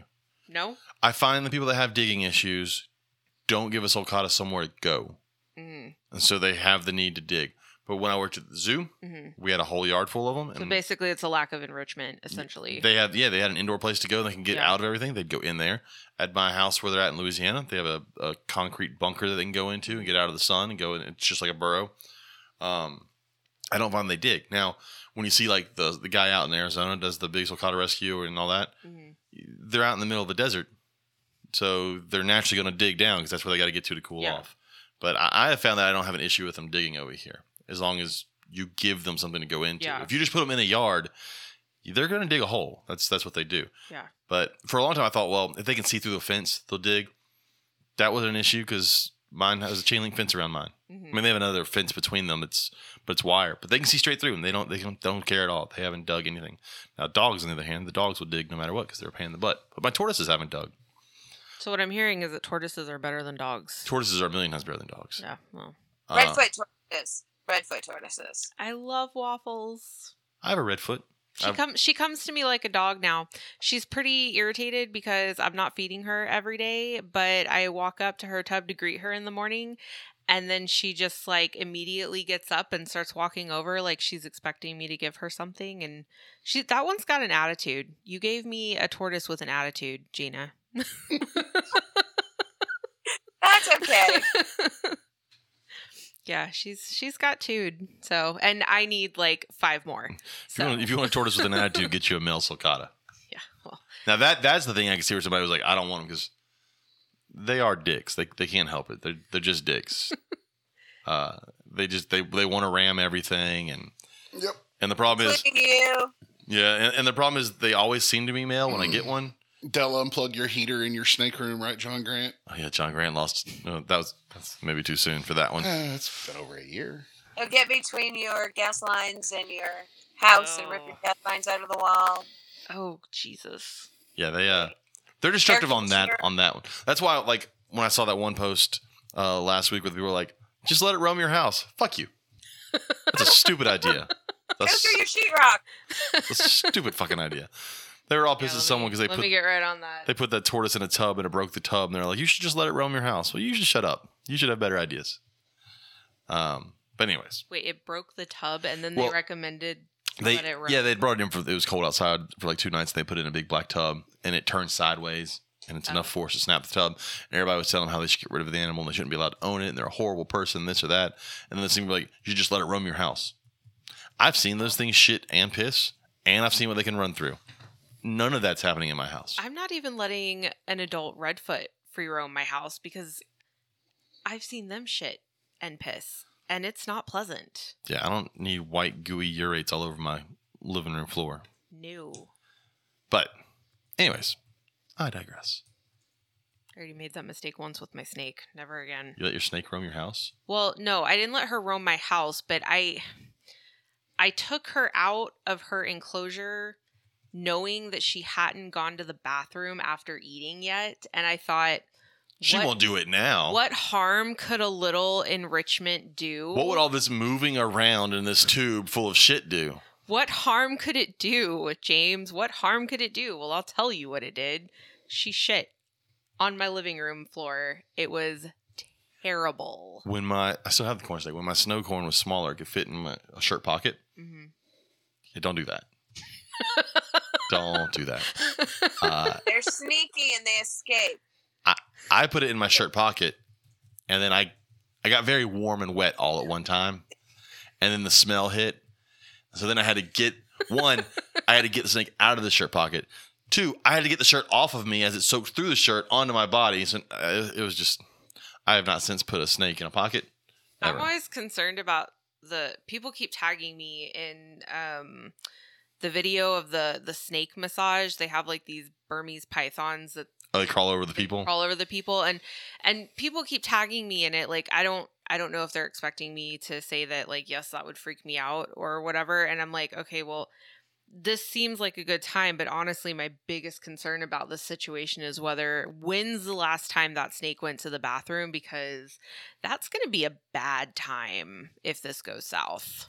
No thanks. Anytime I do education programs or at a show, I'm always taking an extra shirt because things happen. Yep. Hand sanitizer, paper towels. Yep. So I know like in the past you've done like quite a few like education events. Are you doing any more now that COVID is kind of leveled off at this point and things are kind of back to normal in Texas? Well, I had 2 scheduled at schools, but they got canceled. Spring Branch, since I teach in this district, the elementaries will call me to come out for a health fair or whatever's going on, Easter fair. And so I'll come out. I'm the free petting zoo. I am doing the SPCA summer camp. So I'm bringing Reptile out to that. I do that every year. and I usually do the Humane Society summer camp. I do them all for free. And then, but I haven't heard much from the Boy Scouts or Girl Scouts, or like I usually did Earth Day, and there were festivals all over the city. They would come and do things, but they really haven't. I guess they're really not coming back yet. So we'll see. Well, I don't think you are short of anything to keep you busy right now anyway. So I mean, unless you are, you seem like maybe you're sitting at home twiddling your thumbs all day. I can put your information on Craigslist if you would like. Yeah. No. Craigslist, Facebook, maybe throw in a TikTok account. Nextdoor would be a good one. So I want to go over some of the things on our discussion page. Yes. Okay. There's some things on there. I don't know how many people have seen the picture of the king snake eating a garter snake, eating a toad. It's basically the coon-ass version of a turducken. Yep. Wait, I didn't see that. When was that one posted? It was posted on the 26th. It was right after the last podcast. But yeah, it's a speckled king snake eating a garter snake, which was also eating a toad. I don't know how I missed that one. I would like to know how that ended. I would like to know if the king snake finished with everything or if he let it go. Oh, and there was also Nathan Holcomb posted that garter snake, that red garter snake from North Carolina. That thing was amazing looking. Yes. I think some of these I said last week. I can't remember. I don't think I posted this one. This one. Okay, so I posted a video of a dog and a cat last week. Did anybody? I know Robert saw the video of the dog and the cat. I don't think I saw that. It's a. It was a male dog. I think it was a male dog and a female cat, and their anatomy will go together, but their anatomy doesn't like to separate. And so now it's a dog dragging a cat around. Oh, that one. Yes, I saw that. Kind of like box turtles. Yeah. You ever seen box turtles lock up like that? Yes. And then the female just walks off dragging the male. Yeah, this cat was not happy. It was screaming the whole time. There was one. There was also a video on our group of two black bears. I've never seen two black bears. Like, you always see videos on like National Geographic of like grizzlies fighting. This is two big ass black bears in Tennessee, just going to town on each other, tearing up each other in Tennessee, which would be awesome to see. I've seen black bears in the wild, and I always think, man, we're so lucky to have black bears in the South and not grizzly bears. To see at a distance. I saw them like right next to our truck once. We were driving through Shenandoah in Virginia, and they were right. There was a mom and a cub right next to the truck. We used to live in Alaska when I was growing up. My dad was stationed up there, and we had grizzlies, black bears. Sometimes you could look out your window and there was a moose walking down the street. And those scare the shit out of me. Yeah. A grizzly scares me, but a moose really scares me. Yeah, we stayed inside. I think way too many people get comfortable around a moose because it's like, it's not a bear. It's a fucking moose. But they're huge. Mean as hell. Yeah, no, I'm good. They're not. You posted one about U.S. Ark, a video of the U.S. Ark. I did. I posted a couple, actually. If you're not following them on YouTube yet, U.S. Ark does have a YouTube channel now, and they've posted several videos at this point. They have posted the first video that I posted, which is What Are We Fighting For? That one, they recorded several people at, I think it was the last Tinley NARBC, asking people, like, what U.S. Ark, means to them and what, why it's important. And then a really good one that if you haven't watched it yet, you should. It's the second video that I posted, and that one is kind of an interview with Garrett Hartle from Reach Out Reptiles. And he spends the entire video, basically it's like an open letter to his congressional representatives, on why it's important for us to, fight against the Lazy Act amendments. And I honestly couldn't have said anything that he said better. He hit the nail on the head. The way that he presented it is, respectful and knowledgeable, which is exactly the way that, we should be representing ourselves in the hobby. So if you haven't watched it, you need to, because it's a great video. And with all the U.S. Ark stuff, I also want to throw in our April/May giveaway, because we did extend it into May.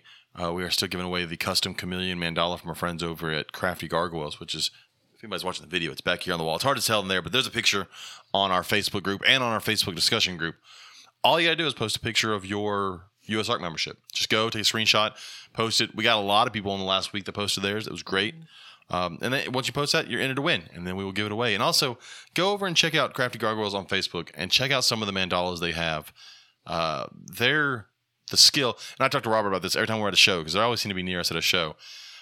We've seen them grow from when they started doing this to now, and their skill with making these things it's insane. And any of them would be an amazing addition to your house, your snake room, or whatever. So my in-laws don't listen to this, so my 11-year-old went to Gina. Not Gina, that's Gina. That's Gina. Went not Gina. To Talina at Beaumont and said he wanted a white-tailed deer buck mandala for his pawpaw for his birthday in September.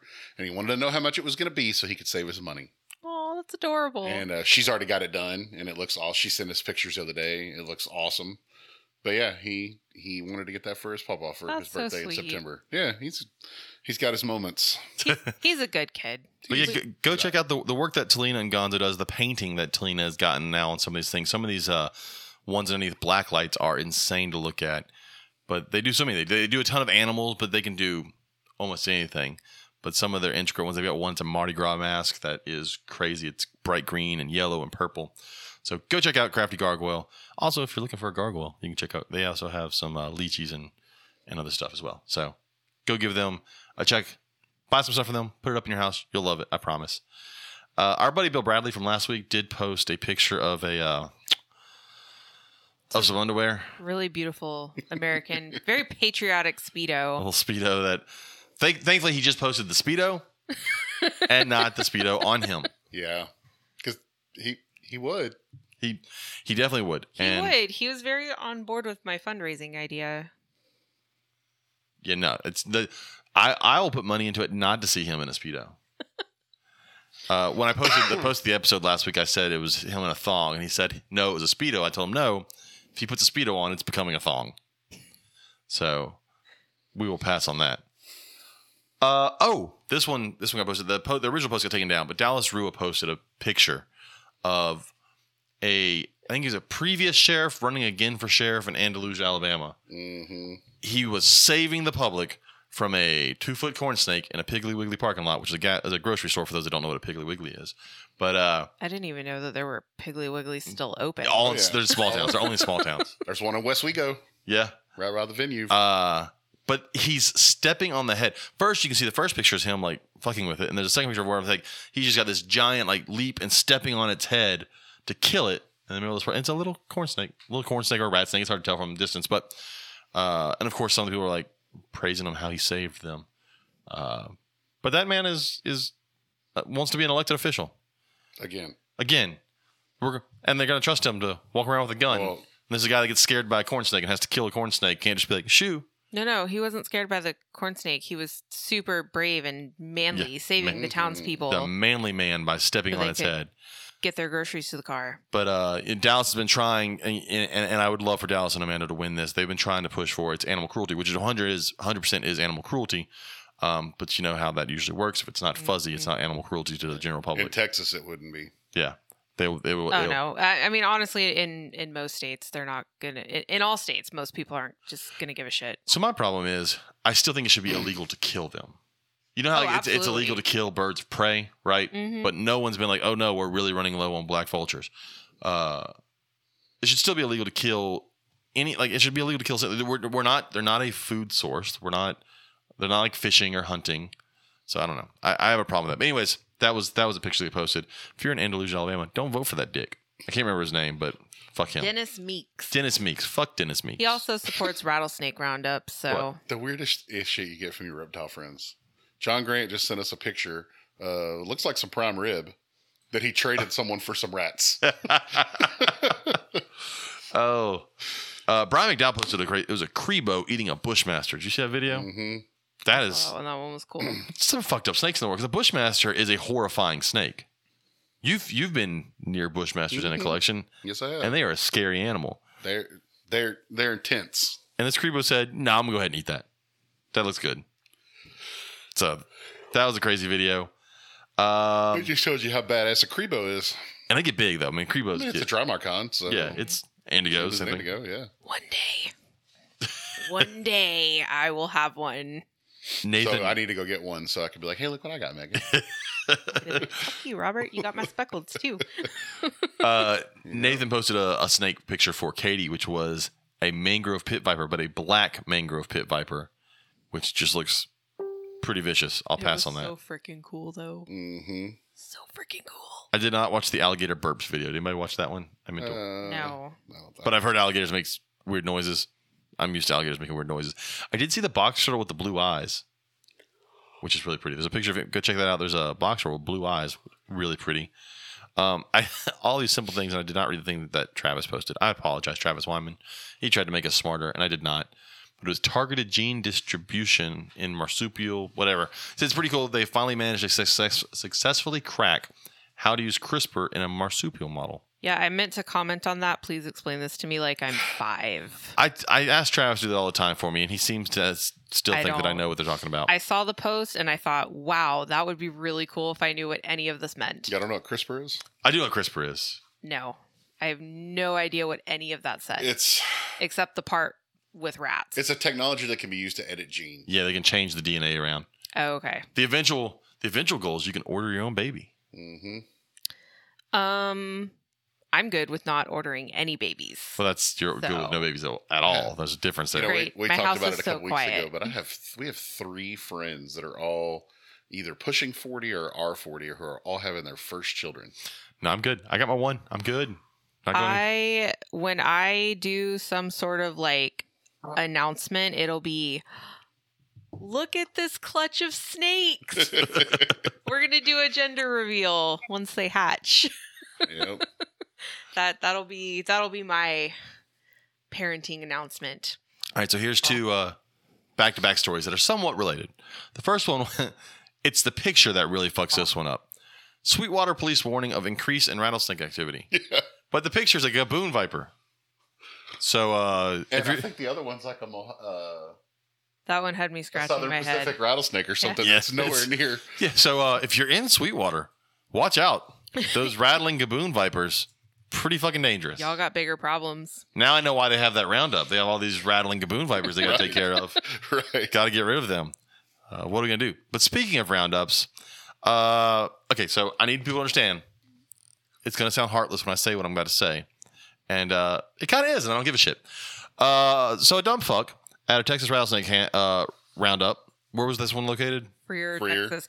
It's down in like way South Texas, like close to Way Mexico. South Texas. Like like you don't- Brownsville. don't go to like, South. It's a little more north than that, but like, yeah. but like close to that. And this area. is a kill rattlesnake roundup, right? You looked up. It was a kill rattlesnake roundup. Yes. The rattlesnake handler died. He got bit by a rattlesnake and died. And good.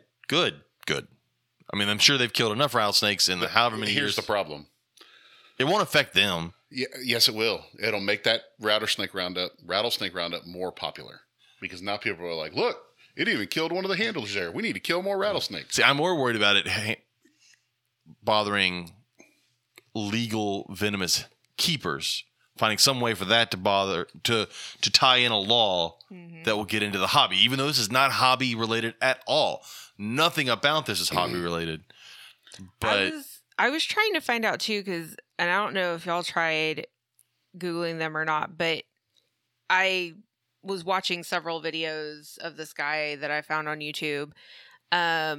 And it's like this little organization that they have in Freer, Texas, and they call themselves the Snake Busters. Mm-hmm. And the only thing that I have been able to find is Snake Busters in Australia, because I was trying to figure out like exactly what they're busting? Yeah, like exactly what they're doing. Because Well, he was supposedly the head of the Snake Busters. yeah, He was, because like, the I mean, it president. said that like he's been And he got busted. handling snakes for 20 years, but I'm like, okay, what are y'all doing? Like, are you just, you're coming out and picking up snakes when people have one on their property, you're collecting them for these roundups? What exactly are y'all doing? And I can't seem to find any information on them at all. none of it requires you to handle a rattlesnake in a way in which you would get bit the way he did. I just found so many videos. He's kissing the rattlesnake on the face, and I'm like, what are you doing? Yeah. No means no. Like, absolutely not. Yeah. So fuck him. I just found an article about that was actually put out just a couple of days before he died, where they interviewed him. The local news did. Oh, did you? About what they do and. Okay. But yeah. Send that to me so I can read it. I didn't find that one. I did find an article where his son was bitten by a rattlesnake a couple of years ago. So it seems to be kind of like a stupidity runs in the family. Recurring theme. And obviously that can happen to anybody who's working with venomous snakes, but the way that they are working with venomous snakes is clearly unsafe. See, that one's not nearly as good as the Pentecostal preacher who died from snake handling, and then his son died the same way as a Pentecostal preacher through snake handling. That one's lovely. I love that one. All right, I'm going to have to do some reading when I get home. Also posted Terry Vandeventer. If anybody knows Terry Vandeventer, he's been in the hobby for a long time. Also, he does knives. You may know him from knives. But he unfortunately had an animal die, but this animal is very impressive. It is a 49-inch copperhead. You saw that one? It is a massive copperhead. Gorgeous. He's had it. Let's see. He collected it back in 2004. It was 30 inches. It died unfortunately now at. It says this one reached 53.5 inches. So his largest wild one was 49. This one was 53.5 inches. It's a massive copperhead. Yeah, absolutely gorgeous. One of the prettiest patterns I've ever seen. Darren Watson, I haven't seen that one. Says that Clint over at Clint's Reptiles did a video talking about albino and leucistic genes. I'll have to go check that out. Ooh. Those are always interesting ones. We've talked about it with. We haven't spoken to our guest. I know. I apologize. 20 minutes. I apologize. So let's see if she has anything else she wants to talk about, or. I know. I was going through there was a lot of stuff this week. Mm-hmm. Oh no, this is pretty interesting. No, seriously interesting. She's over there celebrating the guy that got bit in the face. Bit him on the collarbone. Yeah. On the collarbone. This is why I don't deal with venomous. Have you had I'm smart enough to know I'm too stupid to deal with them. See, we talk about knowing your limitations as a rescue. Well, that's exactly. Our friend John Grant.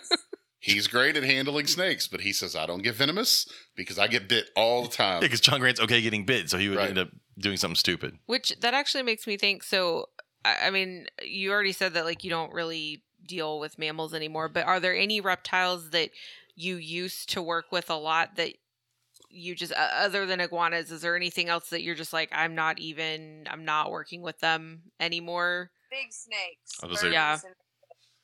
Yeah. When we say big, like what's our like limit? Like anything under or like over above 8 feet? Okay.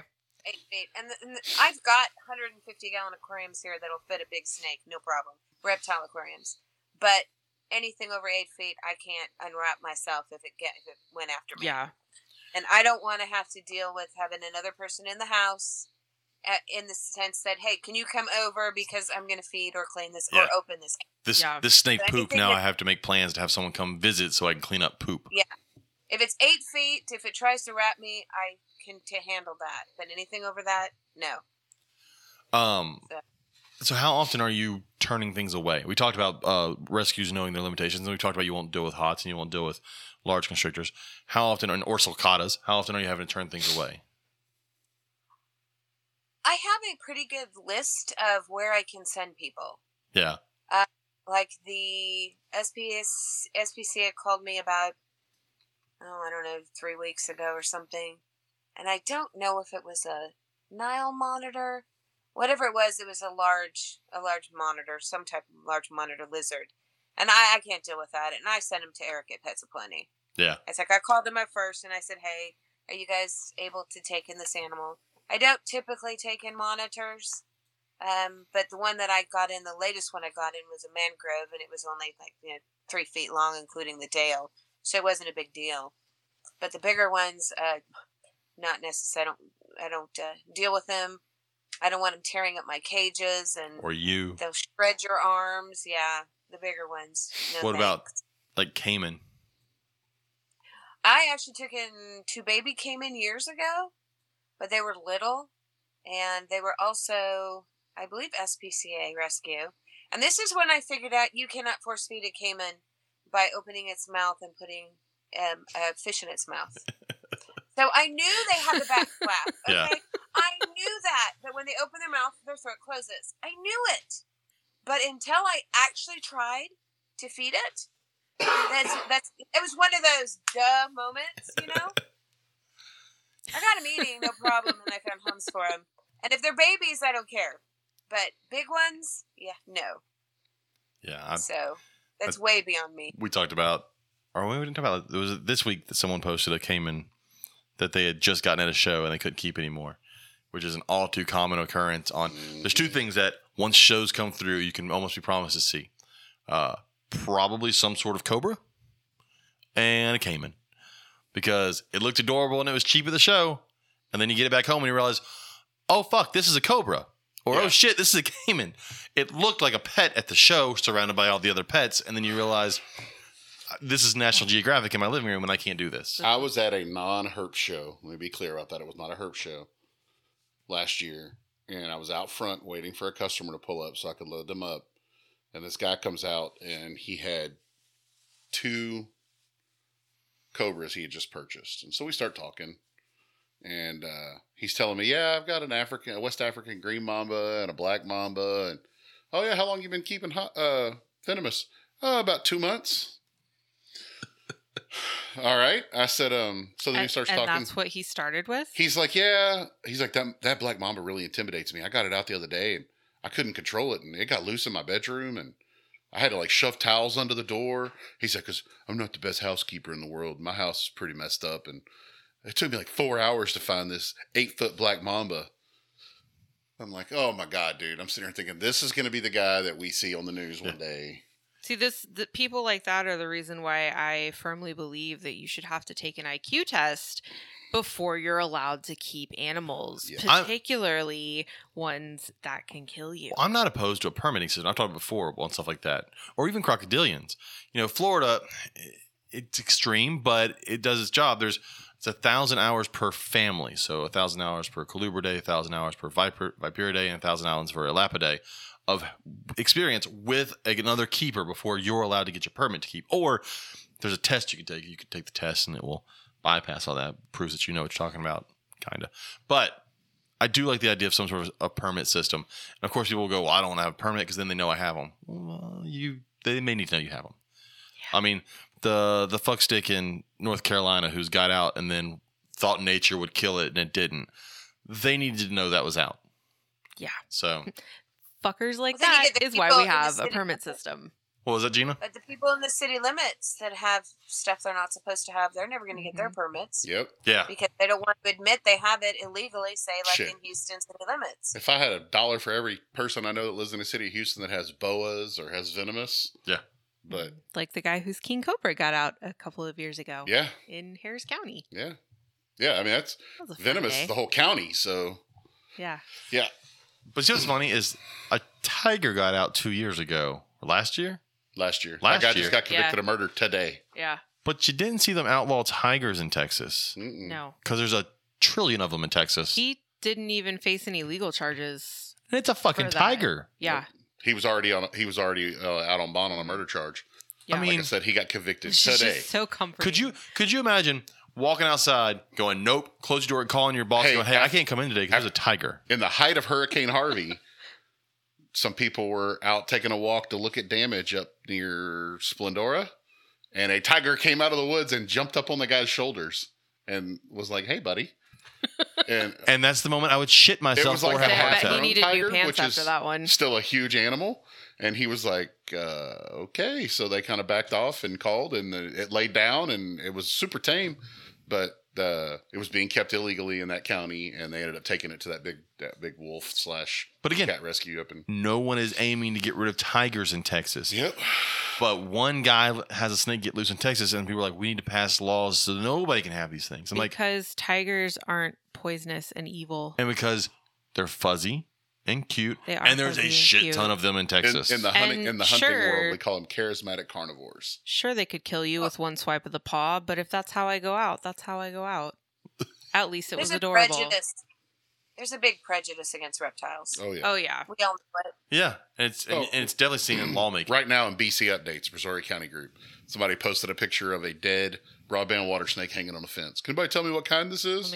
It was a water moccasin. So I commented. I was the first one to comment. Said it's a broadband water snake. Blah blah blah. You don't know nothing. And I said, and let's just see how long it takes some idiot to call it a cottonmouth or the next comment. Pretty sure it's cottonmouth. Pretty sure it's cotton. I'm pretty sure you're wrong. It's snake. It's cottonmouth. My favorite one is people are like, well, let it come bite you and see. Okay. Sure. All right. If that's what it takes to make you shut up, I'll do it. Someone in our neighborhood group posted like a ring cam video of two kids opening up the water main lid and looking inside and playing, probably looking for toads or something.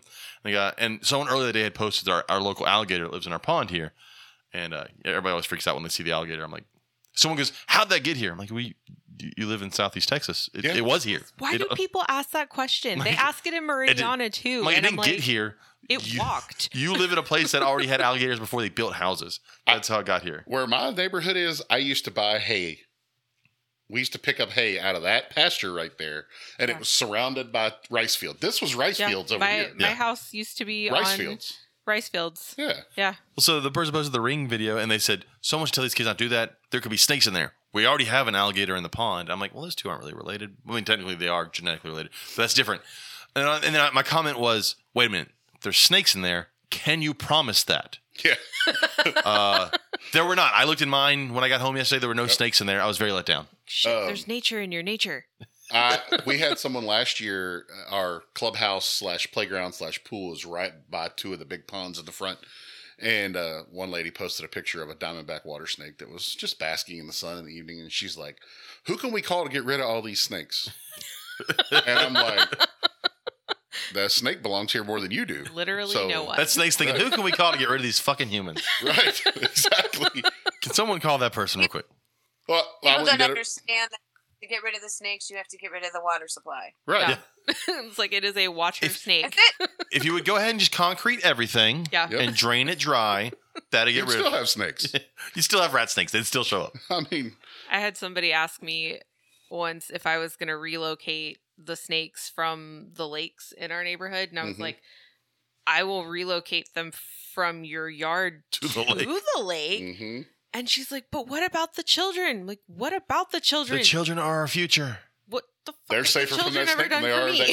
that cat So, running around. Gina, let me ask: has anybody tried to surrender something to you that is wild caught? Like they caught it and they thought, "Oh no, this needs to be rescued," Probably a ton of red ear sliders. and it just needs to go back to where it Red ear was. sliders. I end up with so many of them. I get a lot of red ear sliders. I get Texas tortoises. Oh, really? Yep.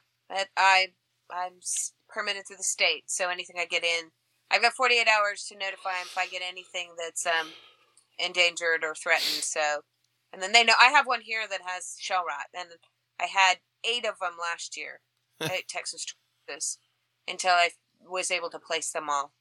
I want to I get know them where healthy. these people are finding them because I have never seen a Texas tortoise. They're in the right wild. next to the mud snake I can't find. Yes. Yeah. Son of a Yeah. bitch. Probably the same place People that are racer out went.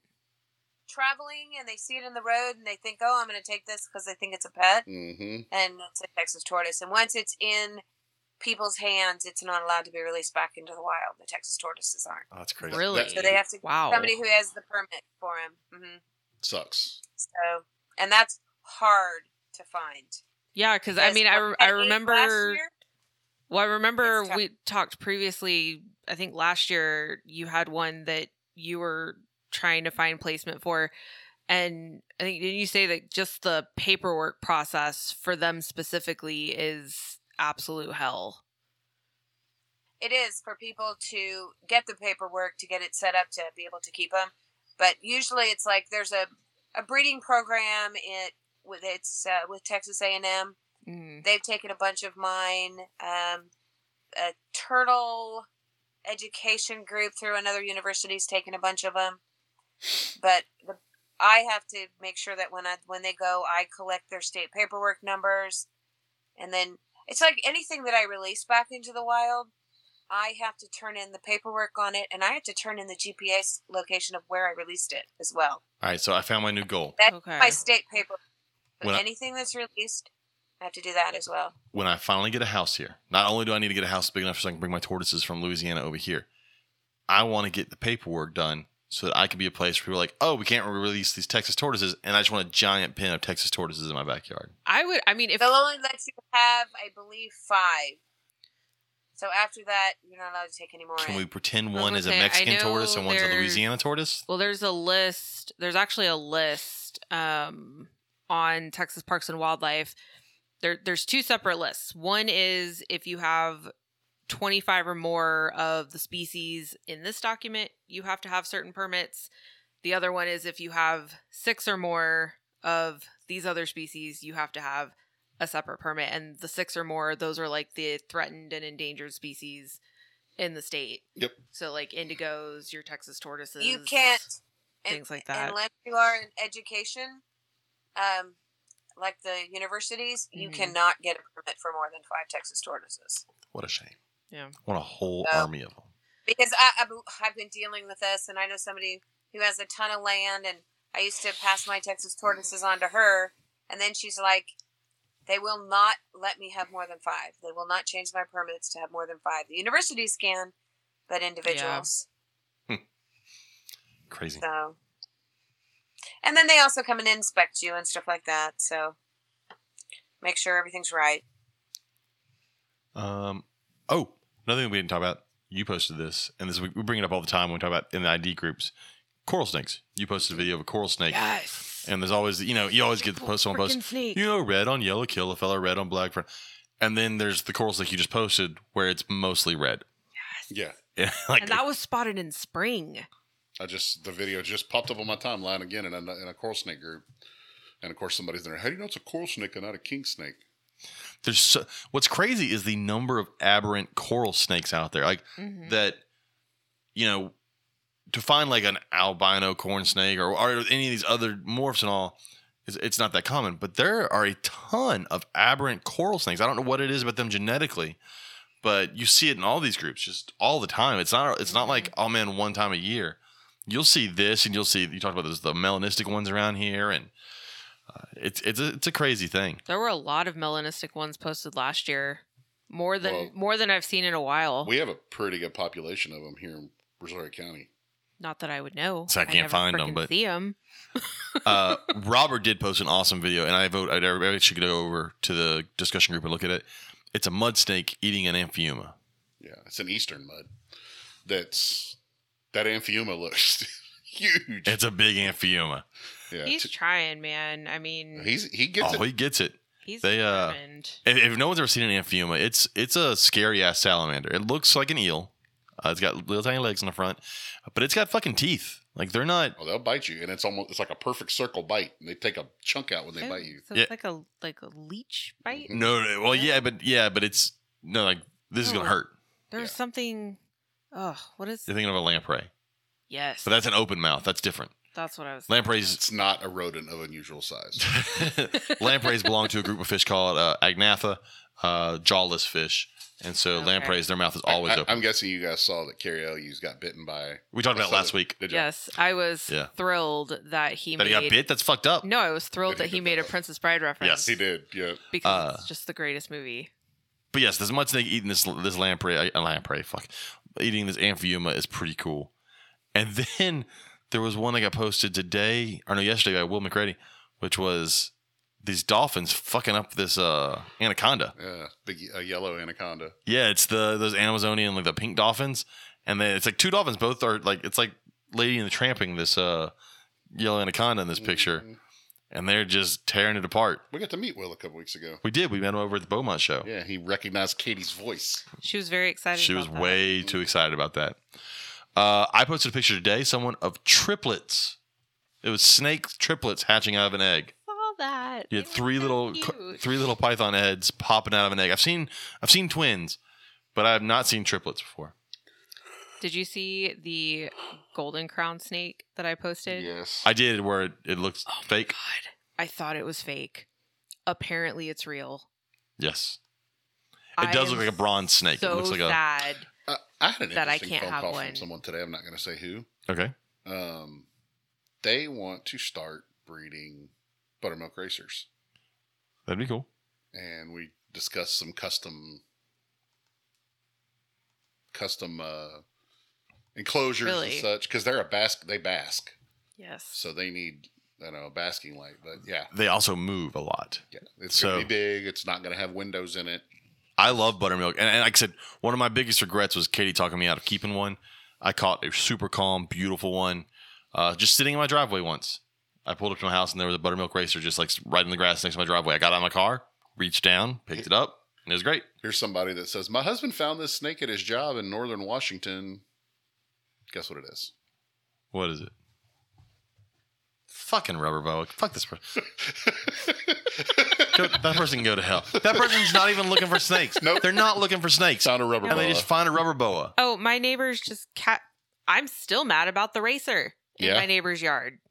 Like literally like your next door neighbor? She was in another section. Oh, okay. I think her house is up near one of the wooded areas.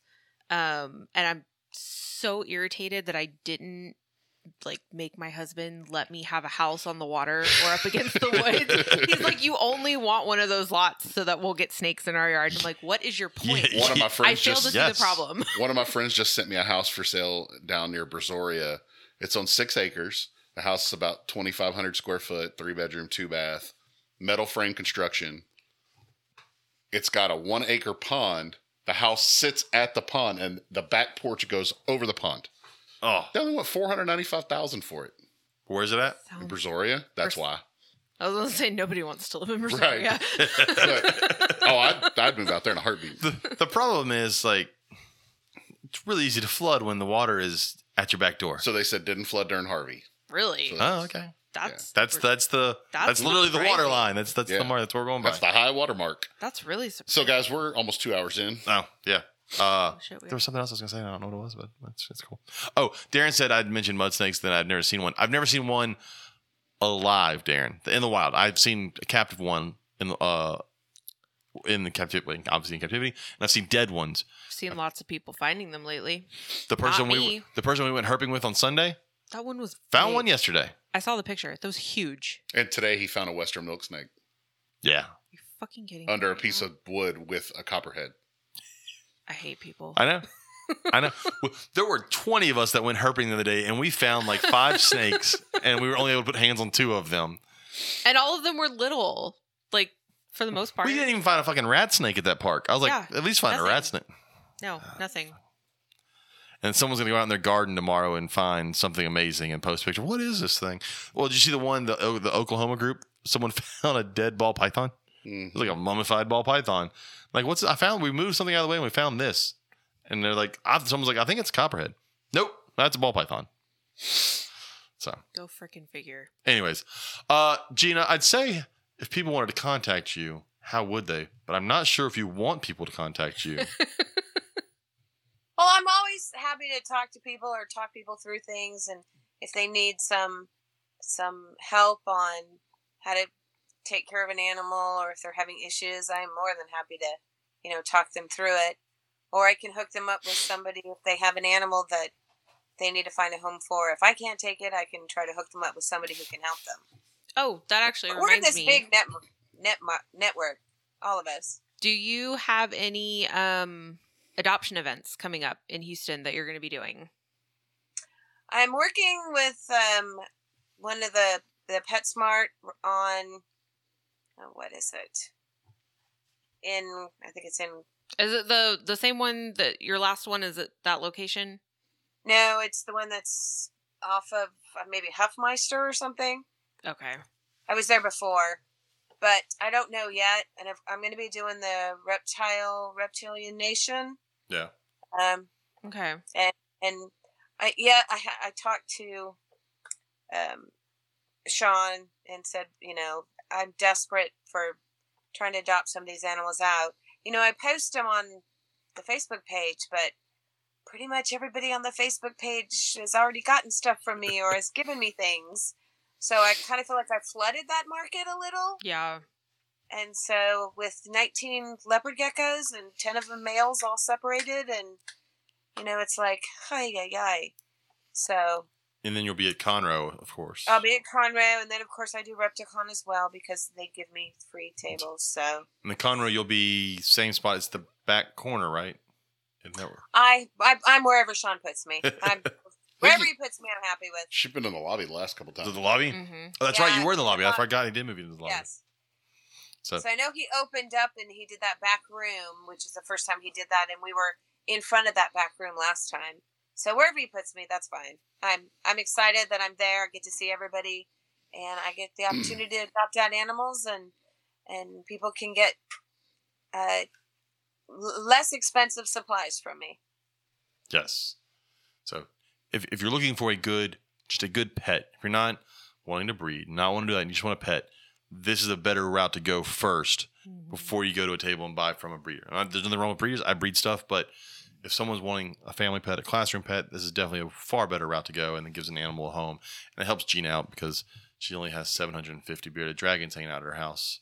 Yep. She basically... Yeah, I think I'm down to 14, but I think I have 3 more coming in. So That is too many bearded dragons. I don't think I have ever been to your house where you had less than 10 bearded dragons at any one time.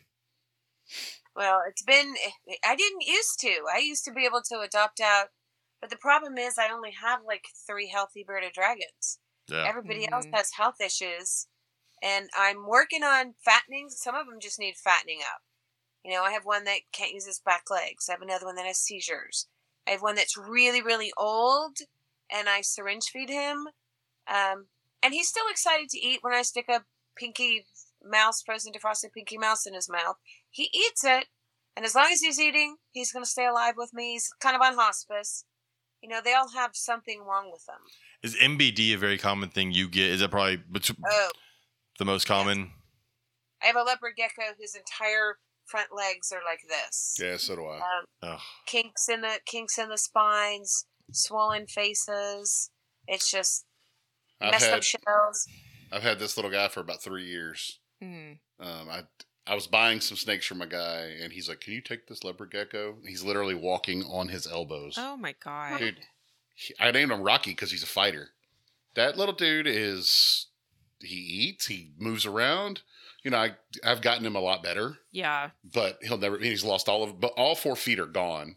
Poor guy. From shed getting stuck around him. So he walks on the nose, but, he doesn't seem like he's in any pain or, he stays in his hide most of the time. But man, you drop some mealworms or crickets or whatever in there, and it's amazing how fast they can move. Like even technically, disabled, it's amazing how fast they can move when there's food. Well, I've always said that's the problem with reptiles.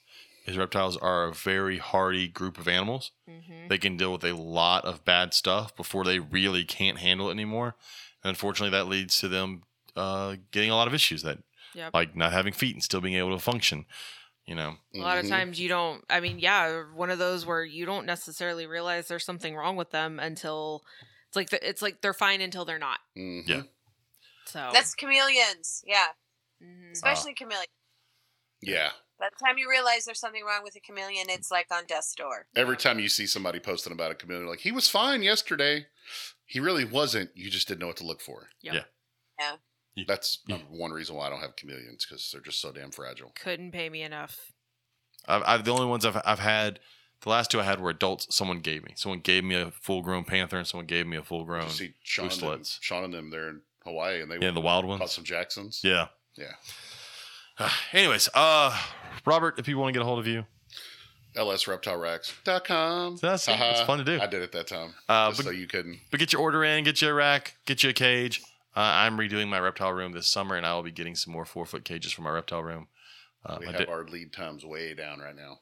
Yeah, so go ahead and get you. I don't want to say we're caught up, because I don't think you'll ever if you're busy, you're legit, doing volume, you're never caught up. But man, I'm a lot better than I was a month ago. And the shows have been pretty good for you, and then the weeks in between the shows have been pretty good for you. So go ahead and get your racks ordered. He'll get them to you. Megan, if you want to get a hold of you, if anybody around here needs to get a snake removed in Brazoria County. On Facebook, either Northern Brazoria County Snake ID and Removal or Lone Star Snakes, and Lone Star Snakes on Instagram and TikTok. I am attempting TikTok videos. You have a lot of engagement on TikTok. Lone Star That Snakes. should be interesting. Cool. Don't forget our giveaway from Crafty Gargoyles. We're giving away the Chameleon Mandala. Got all of May to get your picture in there of your membership to US ARC. If you don't have a membership to USARK and you're listening to this podcast, what's wrong with you? Go get a membership to USARK. They're cheap and they need the help. You should have one. If you like reptiles at all, there is no reason you should not have a membership. If you have $5 a month, you can donate to USARK. Yeah, just one less coffee a month, you'll be fine. And this Mandala, I'm telling you that you got to see it in person. The pictures don't do it justice. So get in there for that. Honestly, I might just steal it. No, so. I extended it an extra month just so I could have it on my wall an extra month. You don't know where I live, so I can find you. Yeah, we actually do because you invited us to. Oh, that's true. House. Oh shit, I forgot about that. Never And the address is on there. If you want to get a hold of us, we are the Reptile Gumbo Podcast on Instagram, Facebook, and at gmail.com. If you want to shoot us an email, I never say this, but give us a review on Apple Podcasts or on any of the podcasts. Give us a review, preferably a positive one. Spotify. But give us a review. Those always help get our stuff out there and people see us. So we'll be back next week. Gina, hang around 1 second. But thanks for coming on. Thanks everybody for listening. And good night. Bye-bye.